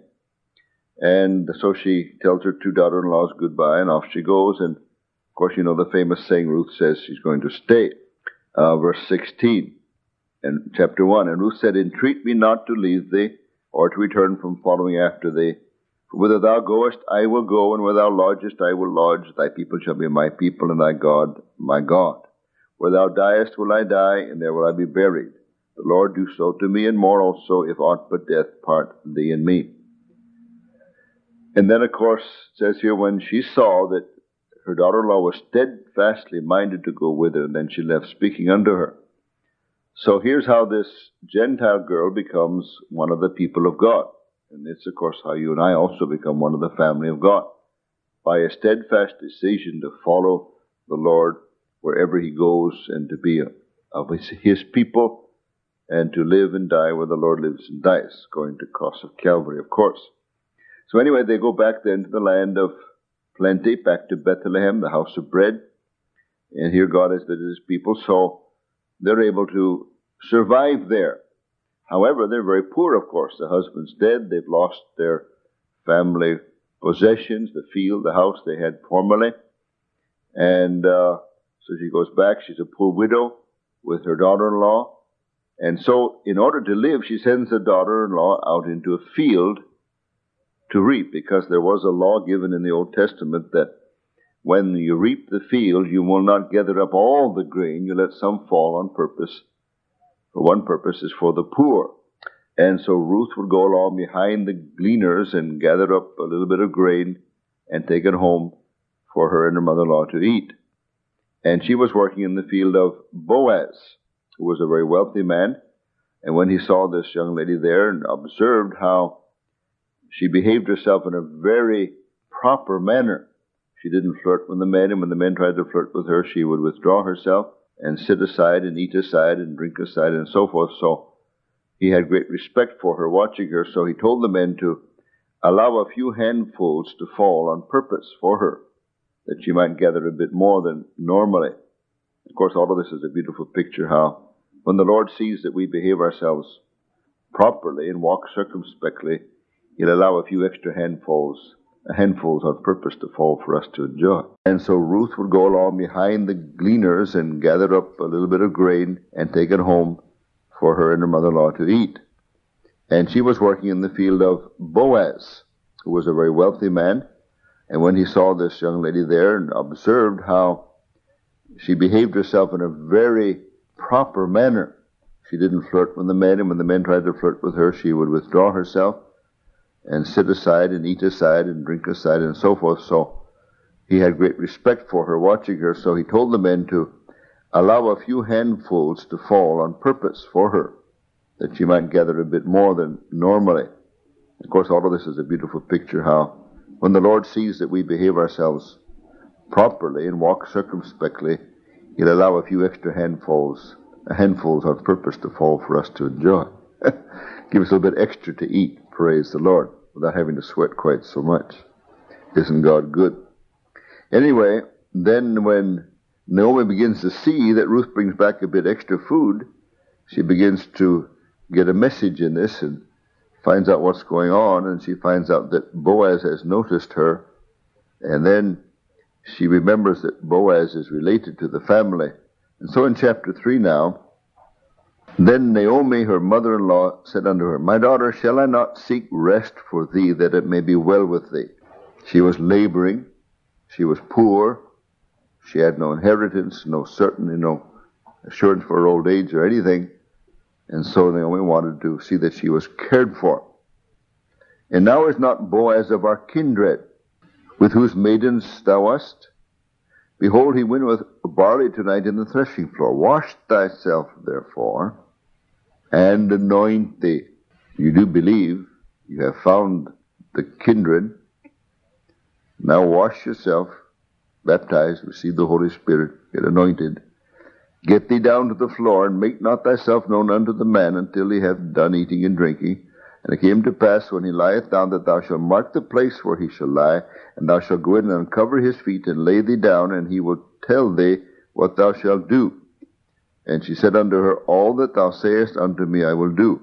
And she went down unto the floor, and did according to all that her mother-in-law bade her. As Paul said in Romans 6, you obeyed from the heart that form of doctrine which I delivered unto you. And when Boaz had eaten and drunk, and his heart was merry, he went to lie down at the end of the heap of corn. And she came softly, and uncovered his feet, and lay down at his feet. I don't think that's the best place to lay down at his feet. And it came to pass at midnight that the man was afraid, and turned himself, and behold, a woman lay at his feet. And he said, Who art thou? And she answered, I am Ruth, thine handmaid. Spread therefore thy skirt over thine handmaid. For thou art a Gael. Thou art a near kinsman. Thou art a Goel. I pronounced it wrong, Goel. Thou art a near kinsman. And he said, Blessed be thou of the Lord my daughter, for thou hast showed more kindness in the latter end than at the beginning, insomuch as thou followest not young men, whether they be poor or rich. Now, isn't this interesting? He had noticed that, see? Now, she was a young widow. She was free to get married. And he was an old man. And yet, her devotion was toward him. Why? Because she had been so instructed by Naomi. You know, when a king's daughter comes to him and says, "Oh, Daddy, I love you. I found a nice young man I love. I'm going off to get married and go away with him," the father is both sad and happy. He's happy the daughter has found herself a nice husband, but he's sad that she goes away. But let me ask you something. Suppose the king's wife comes in and says, "Oh, husband, I love you. I found myself a charming young prince. I'm going away with him." He would have a different attitude altogether, wouldn't he?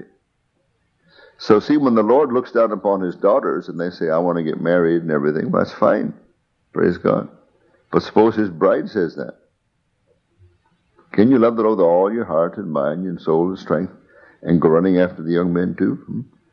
Or young women or whatever it may be, or money or house or land or whatever.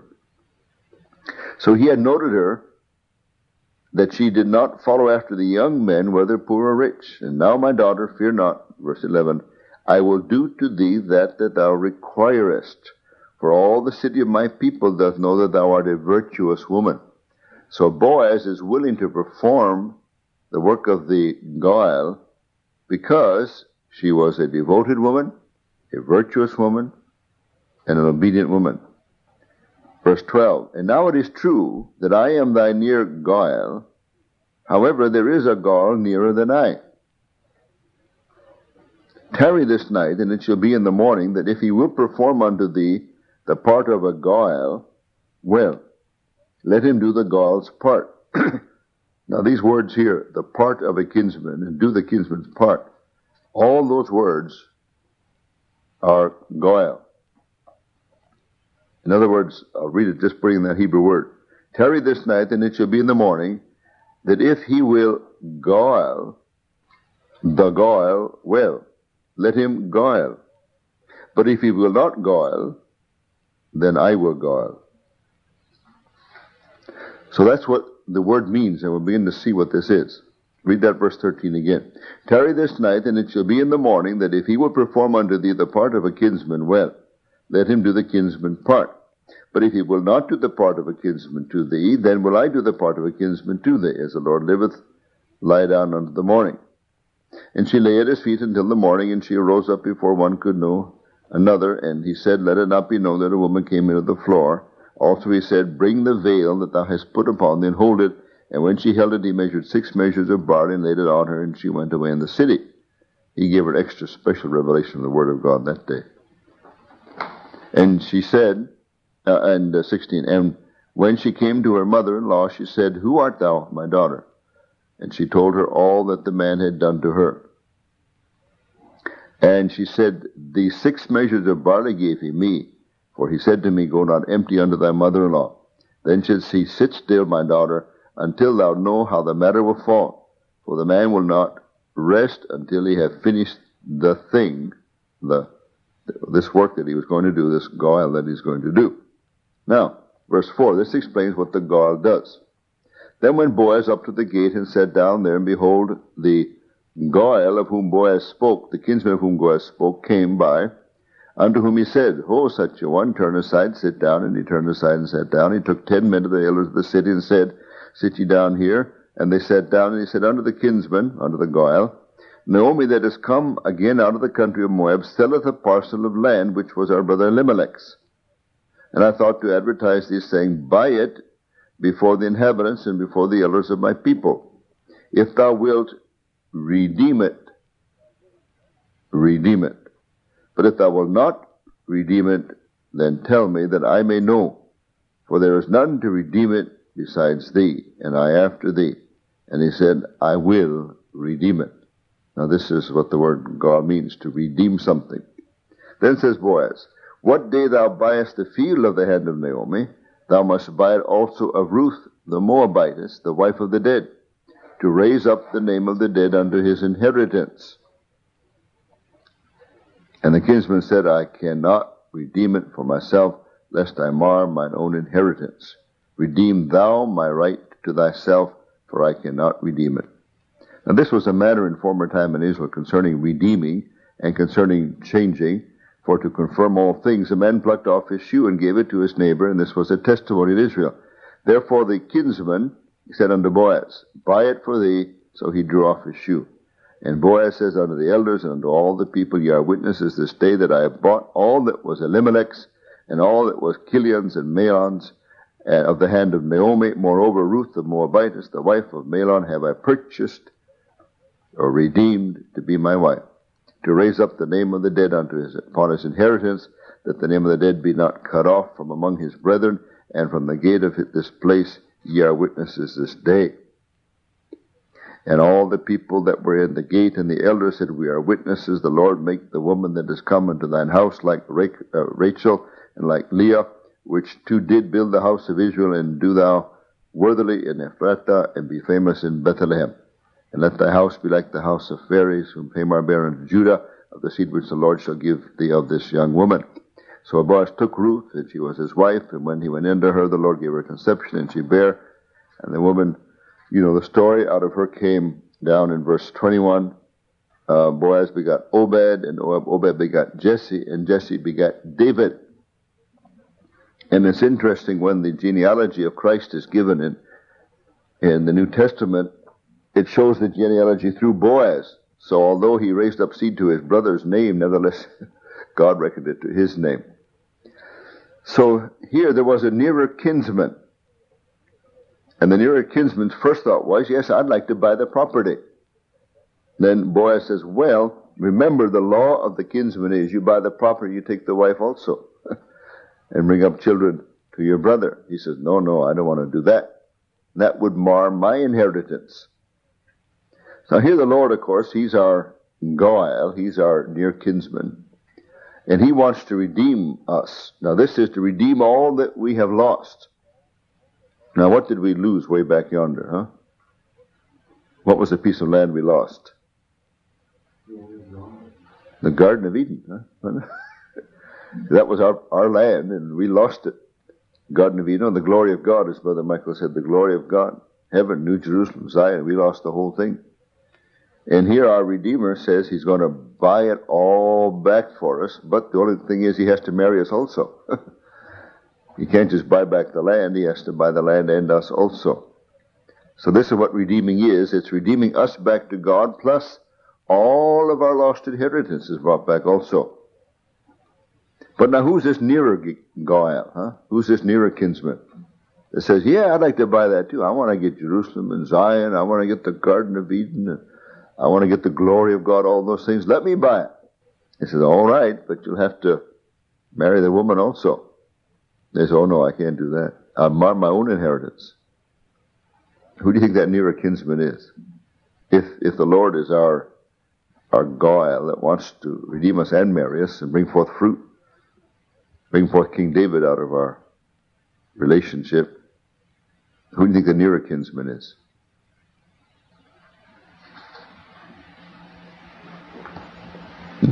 For the taught is the flesh. Yeah, look in 1 Corinthians chapter 15.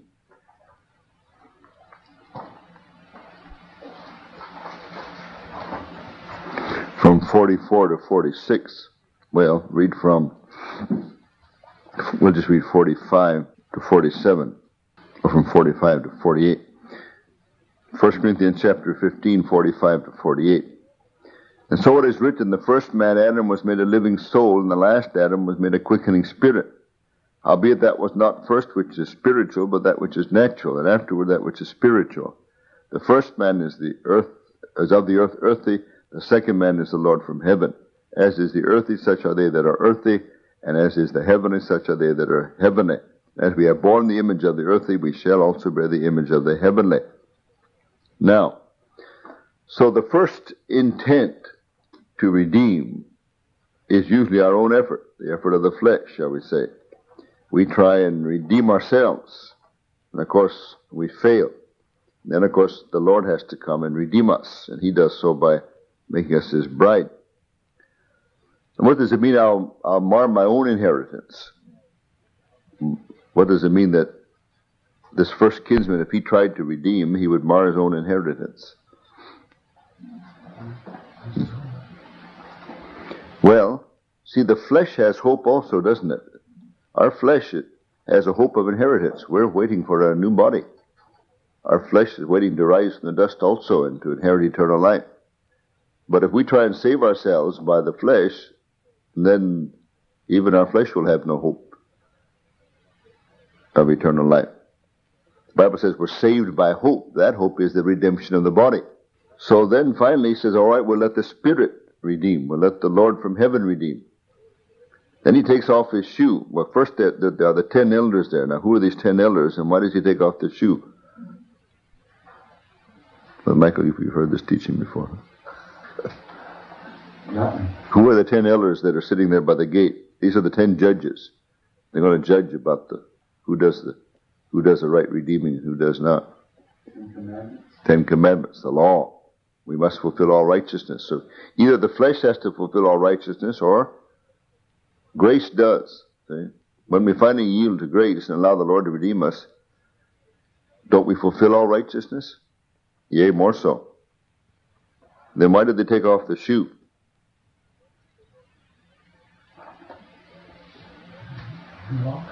A new walk. We're not going to walk in the flesh any longer. We're going to walk in the Spirit. So anyway, this gives us the meaning in this beautiful little story of the Goel, Jehovah God, the Lord our Redeemer. So he purchased us unto himself, delivers us out of our poor, miserable widowhood of death, and she was married to, or these two sons, married to one of the sons of Elimelech. The two sons named Mahlon and Chilion means sorrow and pining. So she was living down in Moab in sorrow and pining, and God was no longer king, and the husbands die, and she's poor and destitute and working hard out in the field, trying to get enough food to eat. And all of a sudden this kind man comes and performs the part of the kinsman. He is a Goel to her, redeems her, marries her, and brings forth the kingly line of David from her life. So that's what is done for us through the blood of Jesus Christ. We are redeemed unto God. Now the fourth meaning, that was the third meaning. The first is atonement, the second is remission, the third is redemption. Now the fourth benefit of the blood of Christ working in our lives, we read in Colossians chapter 1, verses 20 to 22. Colossians chapter 1, verses 20 and 22. And having made peace through the blood of his cross, by him to reconcile all things unto himself, by him I say, whether there be things in earth or things in heaven, and you that were sometime alienated and enemies in your mind by wicked works, yet now hath he reconciled. So here the blood makes peace. The blood makes peace. Now I'm going to give the Greek word here, and that's about the last of the Greek words I'll give, maybe one more later on. The Greek word here is eirene, from which we get the name Irene, or in Spanish the name Irene. It means peace. And it means quietness. It means rest. It means set back together again. Set at one. It means oneness.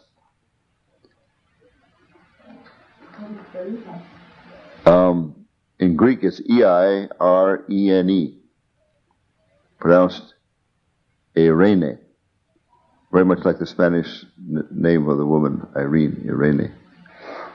It means peace. Irene in Spanish, yeah. Irene in English. In Acts chapter 7, verse 26, there's an interesting use of the word, which gives you an idea of how the word is used.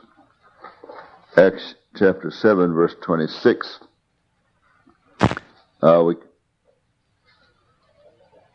We read up in verse 25, for he supposed his brethren would have understood how that God by his hand would deliver them, but they understood not.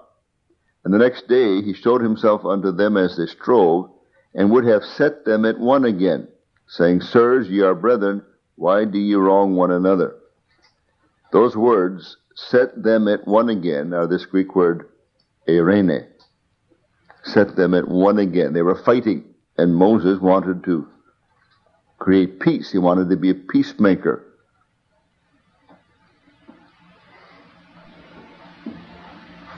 In fact, this is the word used for peacemaker.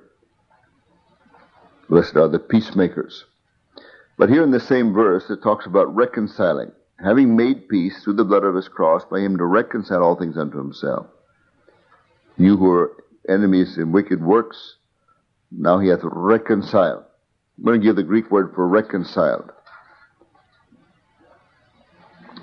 We've had the concept of reconciliation before, but not the Greek word for reconciliation. I think it's an interesting word. It's apokatalasso. It's APOKATALLASSO.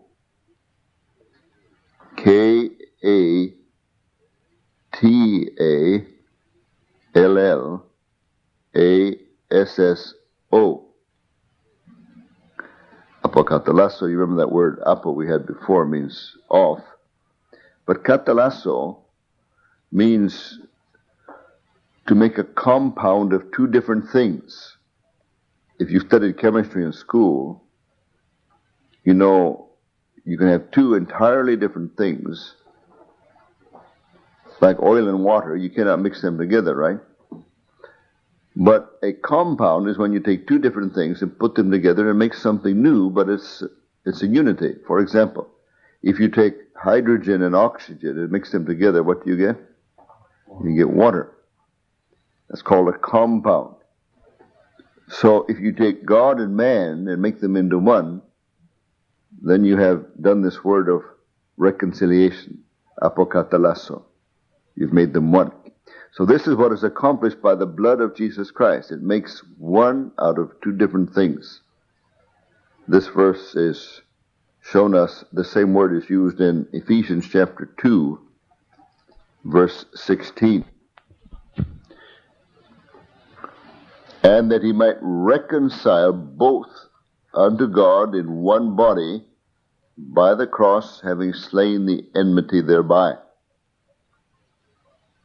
So here, of course, it's talking about the enmity between the Jews and the Gentiles, as well as between man and God.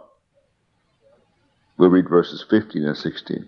Having abolished in his flesh the enmity, even the law of commandments contained in ordinances, for to make in himself of twain one new man, so making peace, that he might reconcile both unto God in one body by the cross, having slain the enmity thereby. So here it's verse 15, having made peace. But let's read this group of verses here, because now we come to the fifth effect of the blood of Christ. We'll read from verse 13 to 18. But now in Christ Jesus, ye who sometimes were far off are made nigh by the blood of Christ. So the fifth effect of the blood of Christ is to make us nigh, bring us to God, bring us to the family of God, make us close to God, and make us close to the commonwealth of Israel, or the promises of God. We really have to start up here in verse 11. Wherefore remember that ye being in time past Gentiles in the flesh, who are called uncircumcision by that which is called circumcision in the flesh made by hands, that at that time ye were without Christ, being aliens from the commonwealth of Israel, and strangers from the covenants of promise, having no hope and without God in the world. But now in Christ Jesus, ye who sometimes were afar off, are made nigh by the blood of Christ, for he is our peace, who hath made both one, and hath broken down the middle wall of partition between us, having abolished in his flesh the enmity, even the law of commandments contained in ordinances, for to make it himself of twain one new man, so making peace, that he might reconcile both unto God in one body by the cross, having slain the enmity thereby, and came and preached peace to you which are afar off, and to them which are nigh, that through him we both have access by one Spirit unto the Father. So this is accomplished by the blood of Jesus Christ. Christ was born a Jew according to the flesh. But when he died, he rent that veil in two. Now this coming nigh is to bring us in the most holy place, in within the veil. So that Jewish flesh was torn, and now he became the Savior to all men. Before his flesh was torn, before his blood was shed, he came to the lost sheep of the house of Israel only. He could not really be for the salvation of the uttermost parts of the earth. So through the shedding of his blood, he now reconciles all men into one, making peace between man and peace between man and God. So if we do not have peace with our fellow men, if we have aught against anyone, we cannot look at a brother peaceably in the face and speak peaceably unto man. It's because the blood of Jesus Christ has not worked yet to accomplish this in our lives. When we come to the cross and sit at the foot of the cross and allow the blood to cleanse us, then peace will come. Of course, peace is the first result of coming to Christ at salvation. Now he said, "Come unto me, all you that labor and are heavy laden, I will give you peace." Then he said, "Take my yoke upon you and learn of me, and you will find peace unto your souls." So there's a further or a deeper peace and a deeper peace and a deeper peace in our flesh, in our spirit, and in our soul. To the very depths of our being, we must experience the peace of God so that we can live peaceably with all men. Even our most bitterest enemies, we can live peaceably with them. Although they may rail at us, we do not revile back at them. So if at any time your peace is lost, and this is something that the servants of God especially must be very, very quick to discern. If at any instant you lose your peace, even for a second, stop everything and find out what happened. Look in Philippians chapter 4. Philippians chapter 4, verses 6 and 7. Let's read together. "Be careful for nothing, but in everything by prayer and supplication with thanksgiving, let your requests be made known unto God. And the peace of God, which passeth all understanding, shall keep your hearts and minds through Christ Jesus." This word "keep," what is that translated more accurately from the Greek? Umpire. So when you're out on the field playing some sport and you're running with the ball or you're competing with your fellow man, all of a sudden you hear a beep. What do? You stop and find out what went wrong. That's what the umpire does. So if at any time in your Christian walk or in your service or your ministry, all of a sudden you hear a beep inside the heart, you lose your peace, stop immediately, find out where the transgression was, and go back and start over again. This is of absolute importance if we are to be continually under the blood of Jesus Christ. The blood of Christ maintains our peace continually. And a servant of God should never, never lose his temper or his anger. Because we are called to be peacemakers. God hath reconciled us unto himself, therefore we now have the ministry of reconciliation. One of the principal aspects of our ministry is a ministry of reconciliation. And if we don't have peace, how can we preach the gospel of peace, the good tidings of peace? If we can't get along with our fellow men, how can we go out and reconcile other men? Moses had to go out and try and stop these two Jews from fighting. That's what our ministry is, isn't it? If at any instance you're losing your peace, go back to the foot of the cross and be cleansed in the blood. The blood will restore peace to your soul. Until in the most stressful times, you can be praising God. Rejoice in the Lord always. Again, I say rejoice. Let your self-control be known to all men. The Lord is right here. Let the peace of God that passes all understanding keep your heart and mind through Christ Jesus. Yeah, but what am I supposed to do about this problem? Let your request be made known unto God in prayer. Bring it all back to the Lord and leave it there. And rejoice in the Lord. This is all possible as you spend your time under the precious blood of Jesus Christ. Now the sixth concept we want to study is Acts chapter 20, verse 28. Acts chapter 20, 28. Take heed therefore unto yourselves and to all the flock over the which the Holy Ghost hath made you overseers, to feed the church of God, which he hath purchased with his own blood. Now we could put this, if you want to, under redeem, which means to purchase also, or a separate heading. These outlines are not divinely inspired, so you could rearrange your own outline the way you want to. But we are purchased with the blood of Jesus Christ.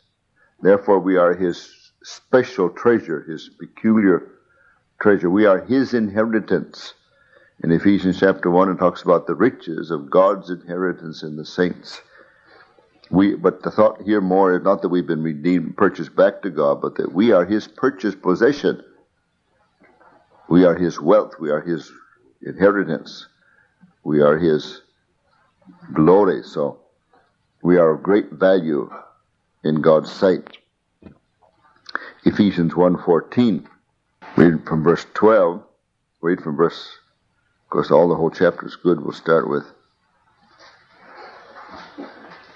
10. That in the dispensation of the fullness of times he might gather together in one all things in Christ, both which are in heaven and which are on earth, even in him. This, of course, he does by the blood of Christ, as we've studied. In whom also we have obtained an inheritance, which we have studied by the blood of Christ, the Gael, being predestinated according to the purpose of him who worketh all things after the counsel of his own will, that we should be to the praise of his glory, who first trusted in Christ, in whom ye also trusted, after that ye heard the word of the truth, the gospel of your salvation, in whom also after that ye believed ye were sealed with the Holy Spirit of promise, which is the earnest of our inheritance until the redemption of the purchased possession, unto the praise of his glory. And this is the reason I've divided the word purchased from redemption, because in this verse, both verses are used. We are already his purchased possession. He purchased us by the cost of his own blood. But the final aspect of redemption will be when we are gathered together unto him. So he's given us the Holy Spirit, which is the down payment against that final redemption of the purchased possession. And this is all through the precious blood of Jesus Christ.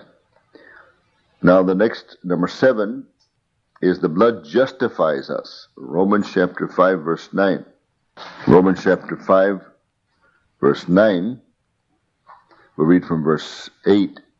But God commendeth his love toward us, in that while we were yet sinners, Christ died for us. Much more than being now justified by his blood, we shall be saved from wrath through him. For if when we were enemies we were reconciled to God by the death of his Son, much more being reconciled we shall be saved by his life. So here we were justified by the blood of Jesus Christ. Some people have again made a play of words here with the English word justified to stretch it out and say it means just as if I'd never sinned. Like the word atonement is stretched out to mean at one meant. These are just happenstances with the English language, but really they come out quite close to the real meaning. Justified is to make us just, to make us right, with nothing charged against us. Indeed, just as if I'd never sinned. So the blood of Christ, when it washes away our sins, as we mentioned yesterday, to be remembered no more forever. And we must have this realization that we stand before God totally justified, totally acquitted. The story is told of a man who was up for trial, and he was indeed guilty, and there was no way he was going to escape condemnation, and he would have to go to the electric chair. But before he went into the trial, the king gave him a pardon. And so the king told this man, he said, now, I don't want anybody to know I've given you a pardon. So you put it in your pocket. And if in your trial the judge finds you innocent, then you can keep it quiet. But if the judge finds you guilty, then you can pull this pardon out. So the man was guilty, all right, but he went with this pardon in his pocket. And the whole trial went along, and all the witnesses came against him, and they read off all the long list of crimes that he had committed, and the prosecuting attorney with his 2 horns and long tail was really letting him have it, and the case was going bad against him. He had committed so many crimes. And finally, when the judge was to pronounce sentence, the judge was very angry. He said, "I've never seen such an arrogant, such a careless man. Here he stood through this whole trial, and look at him, how casual he is, how relaxed he is, how smiling he is. We've read off all this list of accusations against him. He has no fear at all. I sentence him to die by hanging at dawn." Then the man pulled out of his pocket, went up to the judge's desk and said, "I've got a pardon." Then he understood why he was so cool and calm while the charges were being laid out against him. So, I don't know if I told this story here recently, but Sister Alice and Ebba and I had opened the Faith Home in Washington. Pastor Sam Paul was traveling around. He came from a place where somebody had told him 20 minutes of stuff against me. And so he was really excited. So he said, "Brother Don, look what I heard against you." So he told all these things, and I just sat there calm and cool and smiling. Sister Alice knew all those charges were false, in this case anyway. And so when I was all finished, I just kept quiet. She said, "Well, aren't you going to answer him?" And I said, "No." I said, "He just spent 20 minutes charging me with false accusations. But I could talk 2 hours charging me of true accusations. So I think I'll let 20 minutes of false accusations go rather than 2 hours of true accusations." That's a slightly different example. But anyway, when we know that we've been acquitted, who cares what they say about us? And on the day of judgment, it may well be that all kinds of our enemies will open their mouth. The Bible says no tongue shall prosper, but they may wag. So have you absolute confidence that all your past has been acquitted, that you have been justified of all things that which you cannot be justified on the law of Moses? Now that is, I think, bringing it more up to date. Look in the book of Acts 13, Acts chapter 13, verses 38 and 39. "Be it known unto you, therefore, men and brethren, that through this man is preached unto you the forgiveness of sins, and by him all that believe are justified from all things from which ye could not be justified by the law of Moses." Now this is not speaking just about being justified from our former sins. This speaks about living a justified life. Now you may say, "Yes, I know my former sins are forgiven me, but I'm just not measuring up today." Now I think this is where mostly it hits us. Somehow we know we still come short of the glory of God, don't we? And we walk around. You can see it on some people's face. You can tell by looking at Ronnie, see. His whole face sags, and he walks around. And otherwise he's smiling real big. And you can tell exactly how he feels. And he feels unrighteous. He feels unjust. Not only Ronnie, everybody else you can tell too. Or they're getting irritable. That's because something inside is condemning them. And all of this is because we do not know the value of the blood of Jesus Christ. That's why I recommend you read this book called Calvary Road. It shows the secret of continual revival. And that is, at any given instance that your conscience pricks you, in any instance you lose your peace, in any instance you lose your joy of first love, immediately go to the cross and get cleansed of the blood. Immediately.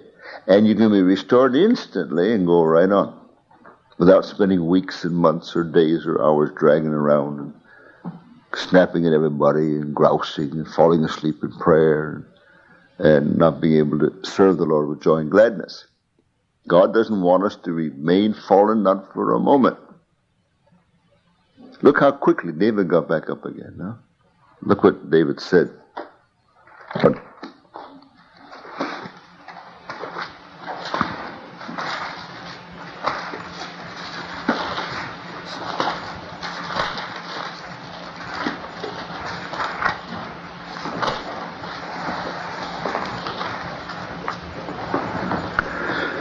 In Psalm 51,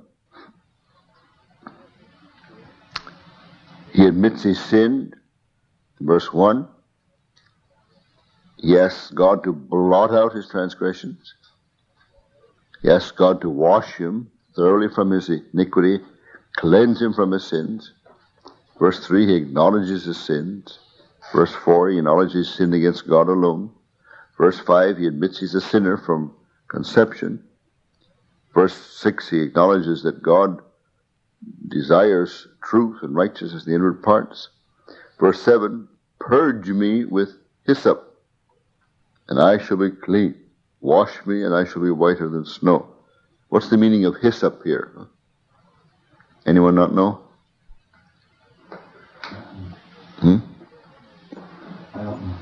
Well, when they took the blood of the Passover lamb, what did they do with it? They dipped the hyssop in it and sprinkled it on the doorposts. So this means the blood.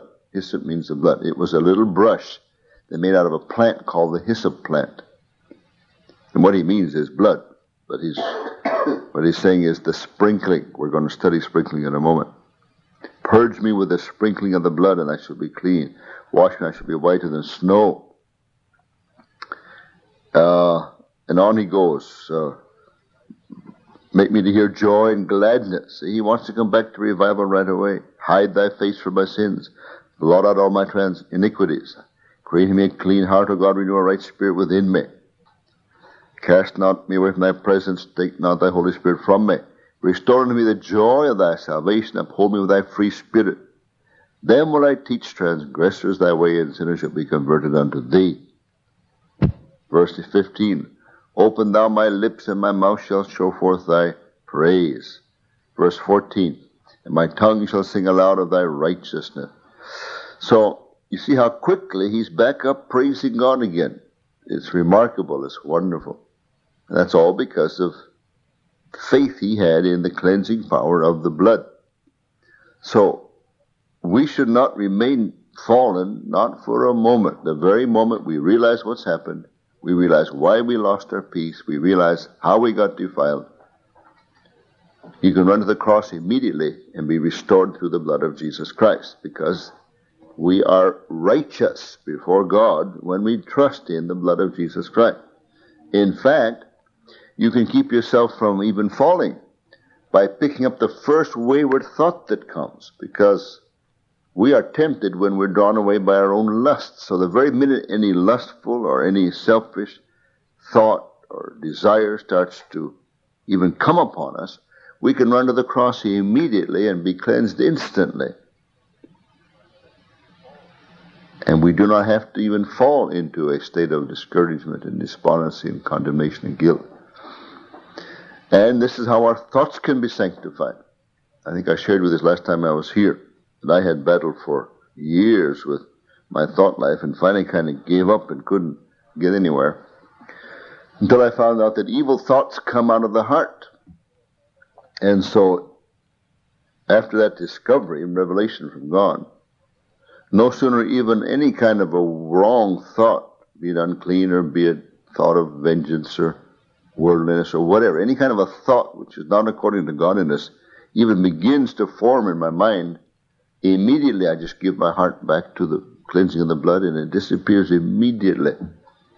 This is my testimony for God, who knows I tell the truth. And I praise God for a peaceful mind. Hallelujah. If you go immediately to the blood. Now, the thing is to go to the blood instantly. And we'll go on now to the next one, is the purging by the blood. 1 John 1:9. Here the word is to purge or to cleanse or to purify. All these words are used here in Psalm 51, but we'll read them in the New Testament. 1 John chapter 1. And we'll go on now to the next one, is the purging by the blood. 1 John 1:9. Here the word is to purge or to cleanse or to purify. All these words are used here in Psalm 51, but we'll read them in the New Testament. 1 John chapter 1. 1 John chapter 1,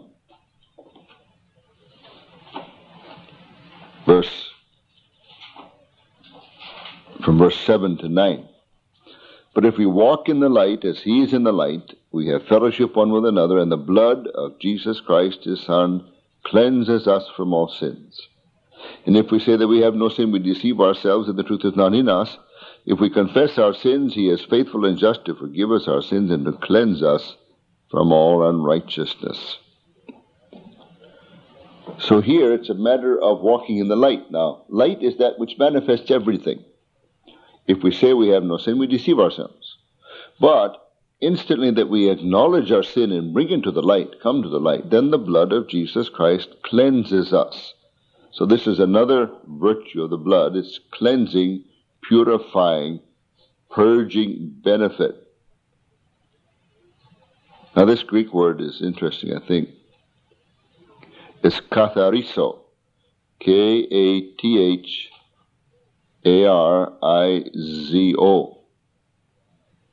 And what's the English word like this that we use in medicine? To catheterize. You've heard of catheterizing, the doctors do? Well, it's interesting.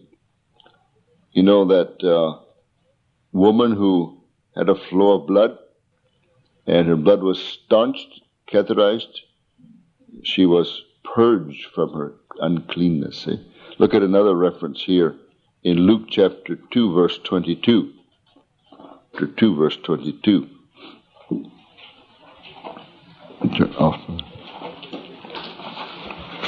And when the days of her purification, according to the law of Moses, were accomplished, they brought him to Jerusalem to present him to the Lord. The word purification here is this Hebrew word katharizo. Let's see where that law of purification comes from in Leviticus chapter 12. In Leviticus chapter 12, the Lord spake unto Moses, saying, Speak unto the children of Israel, saying, If a woman have conceived seed and born a man-child, then shall she be unclean 7 days. According to the days of the separation for her infirmity, she shall be unclean. And the 8th day of the flesh of his foreskin shall be circumcised, and she shall then continue in the blood of her purifying 33 days. She shall touch no hallowed thing, nor come into the sanctuary, until the days of her purifying be fulfilled. But if she bear a maid child, then she shall be unclean 2 weeks, as in her separation, and she shall continue in the blood of her purifying 66 days. And when the days of her purifying are fulfilled for a son or for a daughter, she shall bring a lamb of the first year for a burnt offering, and a young pigeon or a turtle dove for a sin offering unto the door of the tabernacle of the congregation of the priests, and for who shall offer it before the Lord and make an atonement for her, and she shall be cleansed from the issue of her blood. This is the law for her that hath borne a male or a female. Now, I was at a seminar for pastors, about 1,200 pastors there, and Bill Gothard was there. How many of you have ever heard of Bill Gothard, I think? Some of you have?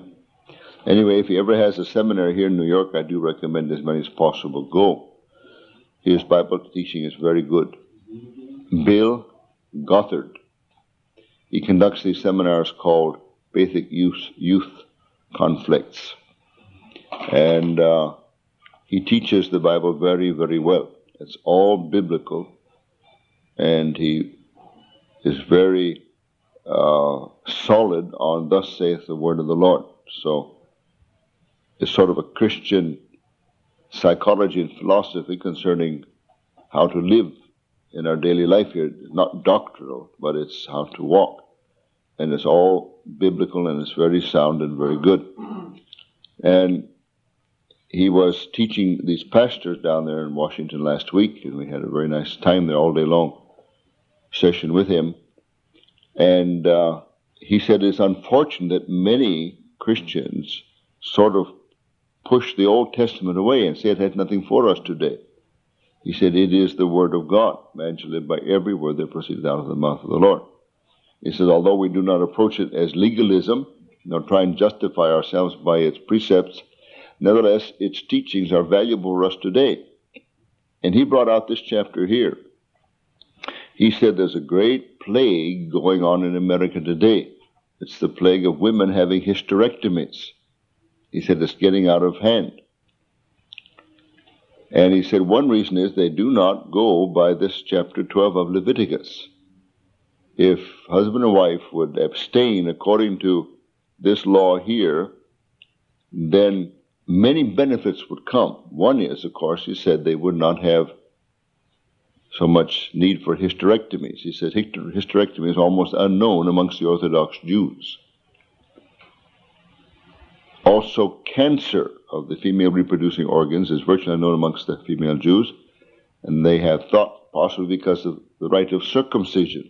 If husband and wife abstain according to this law here, and according to the law of a woman when she's in her time of period, then many, many benefits come. One is the womb and the uterus are much healthier, stronger, and not diseased and not torn. And the woman is much healthier. Second, he said, the relationship between the husband and wife is much more wholesome because the wife respects the husband for his willingness to discipline himself for the love of the wife, which causes the wife to have great respect. And I'll have to admit that many of the married believers that I've talked to have told me that they despise their husbands and they feel like prostitutes because the husband only desires to satisfy his own passions. But if the husband would honor the word of God here, she would have great respect for him as a man of God, as a man of discipline, as a man who respects and loves his wife. Third, he says that he believes that if couples will discipline themselves according to this chapter and the portion also of a woman in her time of period, that God then will take full responsibility for family planning. And all this great fear and perversion and corruption in the land over family planning is because men are undisciplined. And so he believes that you can trust God to open and close the womb if you obey God concerning the marital relationships. And I was very thrilled to see a well-known public preacher who preaches mostly amongst the Baptists, but of course many Pentecostals go to his teachings also. These 1,200 pastors that were present, I think most of them were Baptist pastors, but so boldly make statements like that. In fact, he boldly preached divine healing through observing the precepts of God concerning how we treat our bodies. And I thought that was very well brought out also. Now just let me ask you, of course, we approach this also from the spiritual meaning. But as we understand from the Holy Spirit the spiritual interpretation of these portions, that does not mean they have no natural benefit. We would make a mistake if we only interpret the Old Testament spiritually and ignore its wise counsels on the natural level also. Now spiritually, what would be the reason for two different time periods here of cleansing, one for a male and one for a female? Huh? If you bring forth a female, you're unclean for a longer period of time than if you bring forth a male. What would be the spiritual meaning of that? Bring a soul, a great soul, something great, man or woman of God. Could be. I've heard it interpreted as if you bring forth some good thing, you're unclean. If you bring forth some bad thing, you're unclean. Some useless thing. If you bring forth a useless thing, you're more unclean than if you're unclean for a longer period of time than you bring forth some useful thing. I don't know if that's the best interpretation or not. But that, from the old Jewish point of view, was that a woman was not as useful as a man was. But anyway, don't be offended at that interpretation, but I've heard that. But the thought could be true that if you bring forth something that will be useful for the service of God, then you're unclean also. You're still an unprofitable servant. But if you do something which is not so beneficial, then you're unclean even longer. But whatever it is, the cleansing comes through the sacrifice of the blood of the bullock, or be that the turtle doves or whatever. But we have the blood of Jesus Christ, so we can come for a cleansing. And I think it is good. If you preach a poor message, you pray for somebody sick, they don't get healed, then you better go and get cleansed in the blood of Jesus, right? And if you preach a real good message, and pray for some of the sick that they do get healed, you should also go back to the blood of Jesus. Humble yourself and get cleansed, lest pride or whatever should corrupt you again. But now, in chapter 13 also, and on through chapters 15, chapter 13 and 14, we have the law of leprosy. We don't have time to read it all, but I like to just look through a little bit. When a man shall have in the skin of his flesh a rising, a scab, or a bright spot, and it be in the skin of his flesh like the plague of leprosy, then he shall be brought unto Aaron the priest, or unto one of his sons the priest, and the priest shall look on the plague in the skin of the flesh, and when the hair on the plague is turned white, and the plague in sight be deeper than the skin of his flesh, it is the plague of leprosy, and the priest shall look on him, and pronounce him unclean. If the bright spot be white in the skin of his flesh, and in sight be not deeper than the skin, and the hair thereof be not turned white, then the priest shall shut him up that hath the plague 7 days more. Then he examines him 7 days later, and if it is not spreading, if it is not deeper than the skin, then he shall just wash his clothes and be clean. But if it is getting deeper and spreading abroad, then it is leprosy, the priest shall pronounce him unclean, down in verse 8. Won't take time to read it all. Now this means that we have to watch out for people's lives. And if we see some defect in their life, we have to observe and find out whether it's just skin deep or deeper than the skin. Now it's skin deep, it's in the flesh, it manifests itself in the flesh. But it may be just on the level of personality, not on the level of character. What's the difference? Well, for example, foolish talk. Those that say foolish things, joking or whatever. That could be a very deep character fault, coming from a lack of seriousness with God. You will find people who do not fear God are likely to be joking and jocular and light talking. They have no fear of God. You may have people that do not have any of the wisdom of God. There's no maturity in their character. Therefore their speech is light and foolish. On the other hand, you may have a person that otherwise in the depths of his being is a solid believer, but he has a bad habit of light talk. That's just on his personality. That's the way his personality is fixed. For example, you can have some people who are very, very jolly in their personality, but in their character they're morose and even suicidal. This Red Skelton, I think it is, you've heard of him, a comedian, very famous comedian. I think it's he.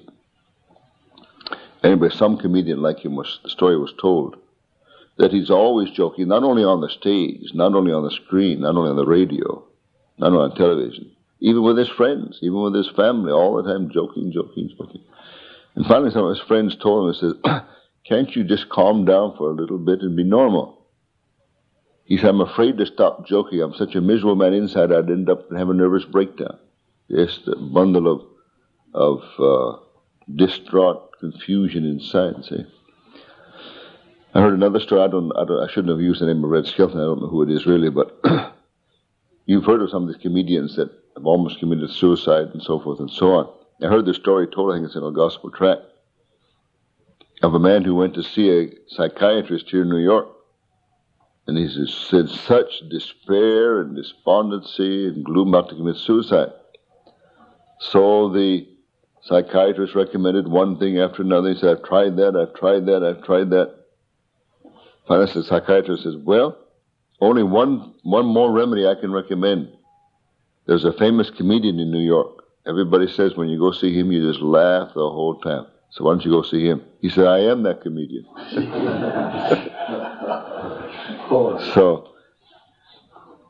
So that's the difference between something on the surface and something deep down inside. See? Maybe getting upset with people. You have to see whether that's just a surface bad habit or whether it's coming from the depth of a troubled soul. So the priest has to be able to look at that. Now, continue reading on here. And verse 12. Well, no, what does it mean now? What does it mean now if the hair in the and the blemish is white, then it's leprosy. If it's not white, it's not leprosy. What does that mean?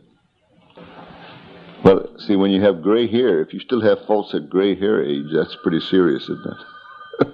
You should get rid of all these personality quirks before you get gray hair, see? Look at verse 11. It is an old leprosy in the skin of his flesh, that the priest shall pronounce him unclean, and he shall not shut him up, for he is unclean. In other words, you don't have to observe it for another 7 days. You can't teach an old dog new tricks. So if you, in your old age, you've got some faults, man, you're stuck with them. So you better get them corrected before you get too old. And that doesn't necessarily mean physical age. That means spiritual age. So surely don't think there's no hope for you and me. It doesn't mean physical age. It means spiritual age. Old hair, gray hair, the Bible says, is a sign of wisdom. See? So if in our wisdom we haven't corrected our faults, then how should we correct them? Now look at verses 12 and 13. And if a leprosy break out abroad in the skin, and the leprosy cover all the skin of him that hath the plague, from his head even to his foot, wheresoever the priest looketh, then the priest shall consider, and behold, if the leprosy have covered all his flesh, he shall pronounce him clean that hath the plague. It is all turned white, he is clean. Now, what does that mean? Here, if you have a little fault, you're unclean. But here, finally, you get covered from top of the head to the sole of the foot. I mean, you're a total, complete sinner. Then you say you're all right. What does that mean? Well, so you might confess one fault. You might bring out one fault. Okay, you get cleansed of that one fault.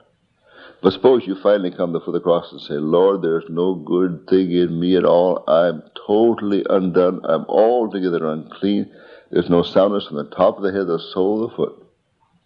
Lord, have mercy on me, a sinner. Lord says, you're clean. Because the law of cleansing is that the blood cleanses us from all of our leprosies, right? Then it goes on, a lot of interesting things here. The one I like is about the fretting leprosy. Have you read about that? Over in verse 51 of chapter 13, the end it says, the plague is a fretting leprosy. It is unclean. How many of you have fretting leprosies, huh? Do you worry about this and fret about that? That's a fretting leprosy. And then chapter 14 is about the law of cleansing. Remember when Jesus healed the lepers, he told them to go and offer up the sacrifice that Moses demanded? That's here in chapter 14. This shall be the law of the leper in the day of his cleansing. He shall be brought unto the priest, and the priest shall go forth out of the camp. The priest shall look, and behold, if the plague of leprosy be healed in the leper, then he has to bring, of course, the sacrifice. Then shall the priest command to take for him that is to be cleansed 2 birds alive and clean, and cedar wood, and scarlet, and hyssop. Now this hyssop is to dip in the blood. See verse 6, for the living bird he shall take it, and the cedar, and the wood, and the scarlet, and the hyssop, and shall dip them, and the living bird in the blood of the bird that was killed over the running water, and they shall sprinkle blood 7 times, and shall pronounce him clean. Verse 7. We won't have time to read all of this. So, all these various cleanlinesses. Now look over in chapter 15. Verse 2, speak of the children of Israel, and say unto them, when any man hath a running issue out of his flesh, because of his issue he is unclean. Now some people have a running issue, or as the Bible says, the seed of copulation goes out from a man. Wherever he sits is unclean. Spiritually, what is our seed of copulation? It's our words. So if you have a running mouth, a fool is known by his what? By his much speaking. And the multitude of words never lack sin. So if we have a running issue, anger, pride, jealousy, we have some wives that are jealous of their husbands, it cannot be corrected. A terrible thing. Until they acknowledge it's a sin. Anger the same way, whatever it is, foolish talk, whatever it is, lightheartedness, prayerlessness, no zeal for souls, whatever your problem is, when you come and confess it as a sin, then the blood of Jesus Christ will cleanse you. The blood of Jesus Christ does not cleanse our faults. It does not cleanse our bad habits. It cleanses our sins. So whatever our problem is, and all these represent different kinds of sins, you bring them to the blood, and the blood will cleanse us. Chapter 14, verse 25. And he shall kill the lamb of the trespass offering, and the priest shall take some of the blood of the trespass offering, and put it on the tip of the right ear of him that is to be cleansed, and upon the thumb of his right hand, and upon the great toe of his right foot. And the priest shall pour the oil in the palm of his own left hand, and the priest shall sprinkle with his right finger some of the oil that is in his left hand 7 times before the Lord, and so shall he be cleansed. So, whatever it is, we need to be washed in the blood sprinkled. Now, this is the next thing I want to bring out. It's the sprinkling of the blood. The sprinkling of the blood. Hebrews chapter 9, verses 13 and 14. This is all under the 8th point, all under purging. Because this purging is done by sprinkling. This purging is done by sprinkling. Hebrews chapter 9, verses 13 and 14. For if the blood of bulls and of goats and the ashes of an heifer sprinkling the unclean sanctifieth to the purifying of the flesh, how much more shall the blood of Christ, who through the eternal Spirit offered himself without spot to God, purge your conscience from dead works to serve the living God? Now the sprinkling of the blood takes us back to the Passover lamb. That blood was sprinkled upon the lintel, upon the doorposts. And no sooner God saw the blood that he passed over. All condemnation was gone. So this is to purge our conscience, or purge our being from the consciousness of sin. We should not be conscious of our unworthiness. We should not be conscious of our uncleanness. We should not be dwelling on our faults, much less on anybody else's faults. And as I say again, as I said yesterday, the reason we are conscious of other people's faults is because we feel the presence of our own faults. That's why we see the specks, because of the beams. And the blood of Jesus Christ, when we trust in the blood, purges our conscience that we can serve God with an open face, joy and happiness, with no guilt feeling at all in the presence of God. Chapter 11, verse 28. Through faith he kept the Passover and the sprinkling of the blood, lest he that destroyed the firstborn should touch him. Verse 27, 28. By faith he forsook Egypt, not fearing the wrath of the king, for he endured as seeing him who is invisible. Through faith he kept the Passover and the sprinkling of the blood. So this is by faith in the blood. Faith in the efficacy of the blood. That I am righteous before God, my sins are forgiven, I'm redeemed, I'm purchased, I belong to God, I'm made nigh, I have peace with God. When you really have faith in the value of the blood of Jesus Christ, your conscience is purged. Chapter 12, verse 24. Verse 22. But ye are come into Mount Zion, and to the city of the living God, the heavenly Jerusalem, and to an innumerable company of angels, to the general assembly of the church of the firstborn, which are written in heaven, and to God the judge of all, and to the spirits of just men made perfect, and to Jesus the mediator of the new covenant, and to the blood of sprinkling that speaketh better things than that of Abel's. So we have come to the sprinkled blood, just as surely as we've come to Jerusalem and to Mount Zion. Just as sure as we are seated in heavenly places in Christ Jesus, we are under the sprinkled blood. 1 Peter chapter 1, verse 4. 1 Peter chapter 1, verse 2. Elect according to the foreknowledge of God the Father through sanctification of the Spirit, and obedience and sprinkling of the blood of Jesus Christ, grace unto you and peace be multiplied. So, for us to go on to perfection, for us to go on to full sanctification, we need to be under the sprinkling of the blood of Jesus Christ. Sprinkled on our ears, our hands, our feet, our conscience, our mind, and our whole body.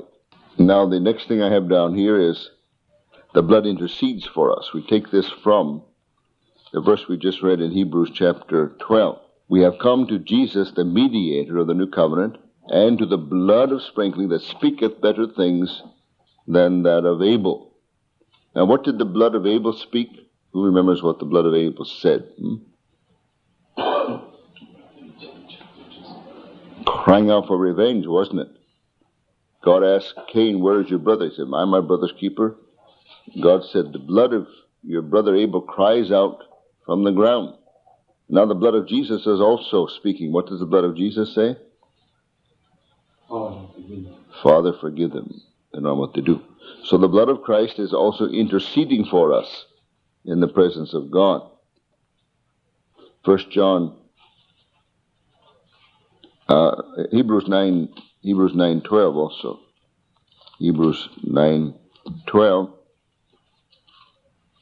Neither by the blood of goats and calves, but by his own blood he entered in once into the holy place, having obtained eternal redemption. So Christ entered into his intercessory ministry before the presence of God by his own blood.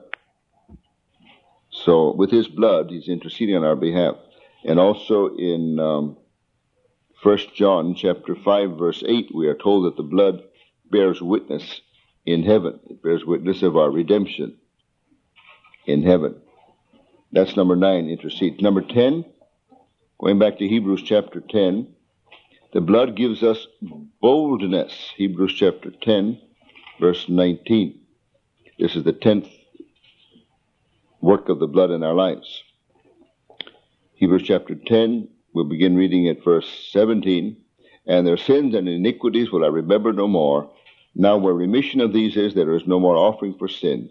Having therefore, brethren, boldness to enter into the holiest by the blood of Jesus, by a new and living way which he hath consecrated for us through the veil, that is to say, through his flesh, and having a high priest over the house of God, let us draw near with a true heart and full assurance of faith, having our hearts sprinkled from an evil conscience and our bodies washed with pure water. So you remember how the high priest entered into the most holy place, not without blood, on behalf of the people. So Christ has already entered into the most holy place with his own blood on our behalf. Therefore, we can now have boldness through faith in that blood to enter in also, right in the very presence of God. Now, this is meaningful and applicable when we go to prayer.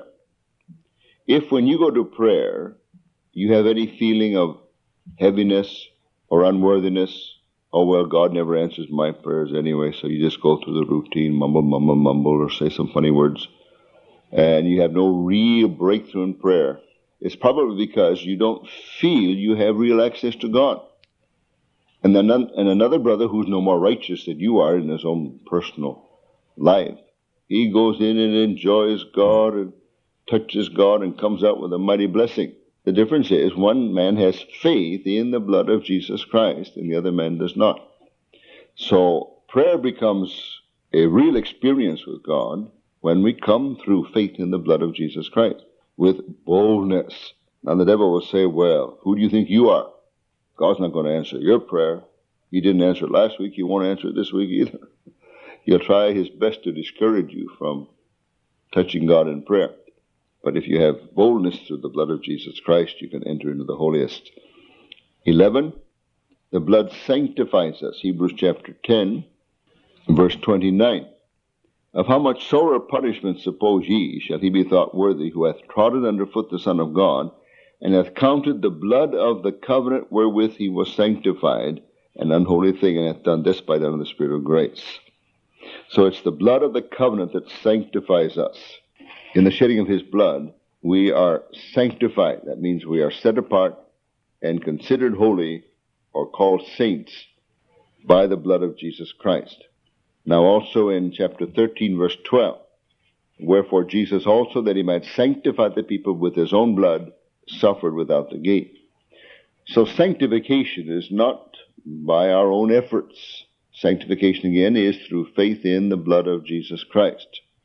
And the more steadfastly, the more confidently and boldly we trust in the power of the blood of Jesus Christ, the more effective will be God's sanctifying grace in our own life. Number 12, the blood also makes us perfect. Again, Hebrews chapter 13, verses 20 and 21. Now the God of peace that brought again from the dead our Lord Jesus, that great shepherd of the sheep, through the blood of the everlasting covenant, make you perfect in every good work to do his will, working in you that which is well pleasing in his sight through Christ Jesus, to whom be glory forever and ever. Amen. So again, it's the blood of the everlasting covenant through which God makes us perfect in every good work to do his will. And also in chapter 10, verse 14, speaking again of the sacrifice of Christ, for by one offering he hath perfected forever them that are sanctified. So through the offering up of Jesus, the shedding of his blood, we have forgiveness of sins in verse 12. We have sanctification in verse 10. We have perfection in verse 14, all through the offering up of Jesus Christ as our sacrifice. So we will reach perfection as we continue to trust in and abide under the sprinkling of the blood of Jesus Christ. Now God has revealed to me recently, and it's caused me a great deal of joy, and I'm absolutely convinced of it, beyond any shadow of doubt, that any soul who puts their full trust and confidence in the Savior Jesus Christ shall be saved, sanctified, and perfected, made ready for the coming of the Lord. I have no doubt about it at all. Now, if we draw back, of course, God has no pleasure in those that draw back unto perdition. But we are not them that draw back unto perdition, but them that believe to the saving of the soul. So we are made partakers of Christ if we hold fast the confidence of our rejoicing firm unto the end. Being confident of this very thing, that he which hath begun the good work in you will perfect it for the day of Jesus Christ. So God wants us. Of course, he chastens us. We have to do our disciplines. We have to take our punishments. We have to be exhorted and scolded. We have to make our restitutions. We have to ask pardon. We have to humble ourselves. We have to win souls. We have to read the Bible. We have to pray. We have to preach. We have to do church work. We have to do so many things. That's all true. But none of these things are ever going to make us perfect and sanctified. We are sanctified through the offering up of the body of Jesus Christ once for all. And it's the blood of Jesus Christ, faith in that blood, which will accomplish all these marvelous things for us and bring it to perfection, because that blood is a living source of life. This is the last point I want to bring out. Number 13, John chapter 6, verse 55. The blood imparts life, imparts the very life of God into us. John chapter 6, we begin reading in verse 53. Then Jesus said unto them, Verily, verily, I say unto you, except ye eat the flesh of the Son of Man and drink his blood, ye have no life in you. Whoso eateth my flesh and drinketh my blood hath eternal life, and I will raise him up at the last day. For my flesh is meat indeed, and my blood is drink indeed. He that eateth my flesh and drinketh my blood dwelleth in him, and dwelleth in me, and I in him.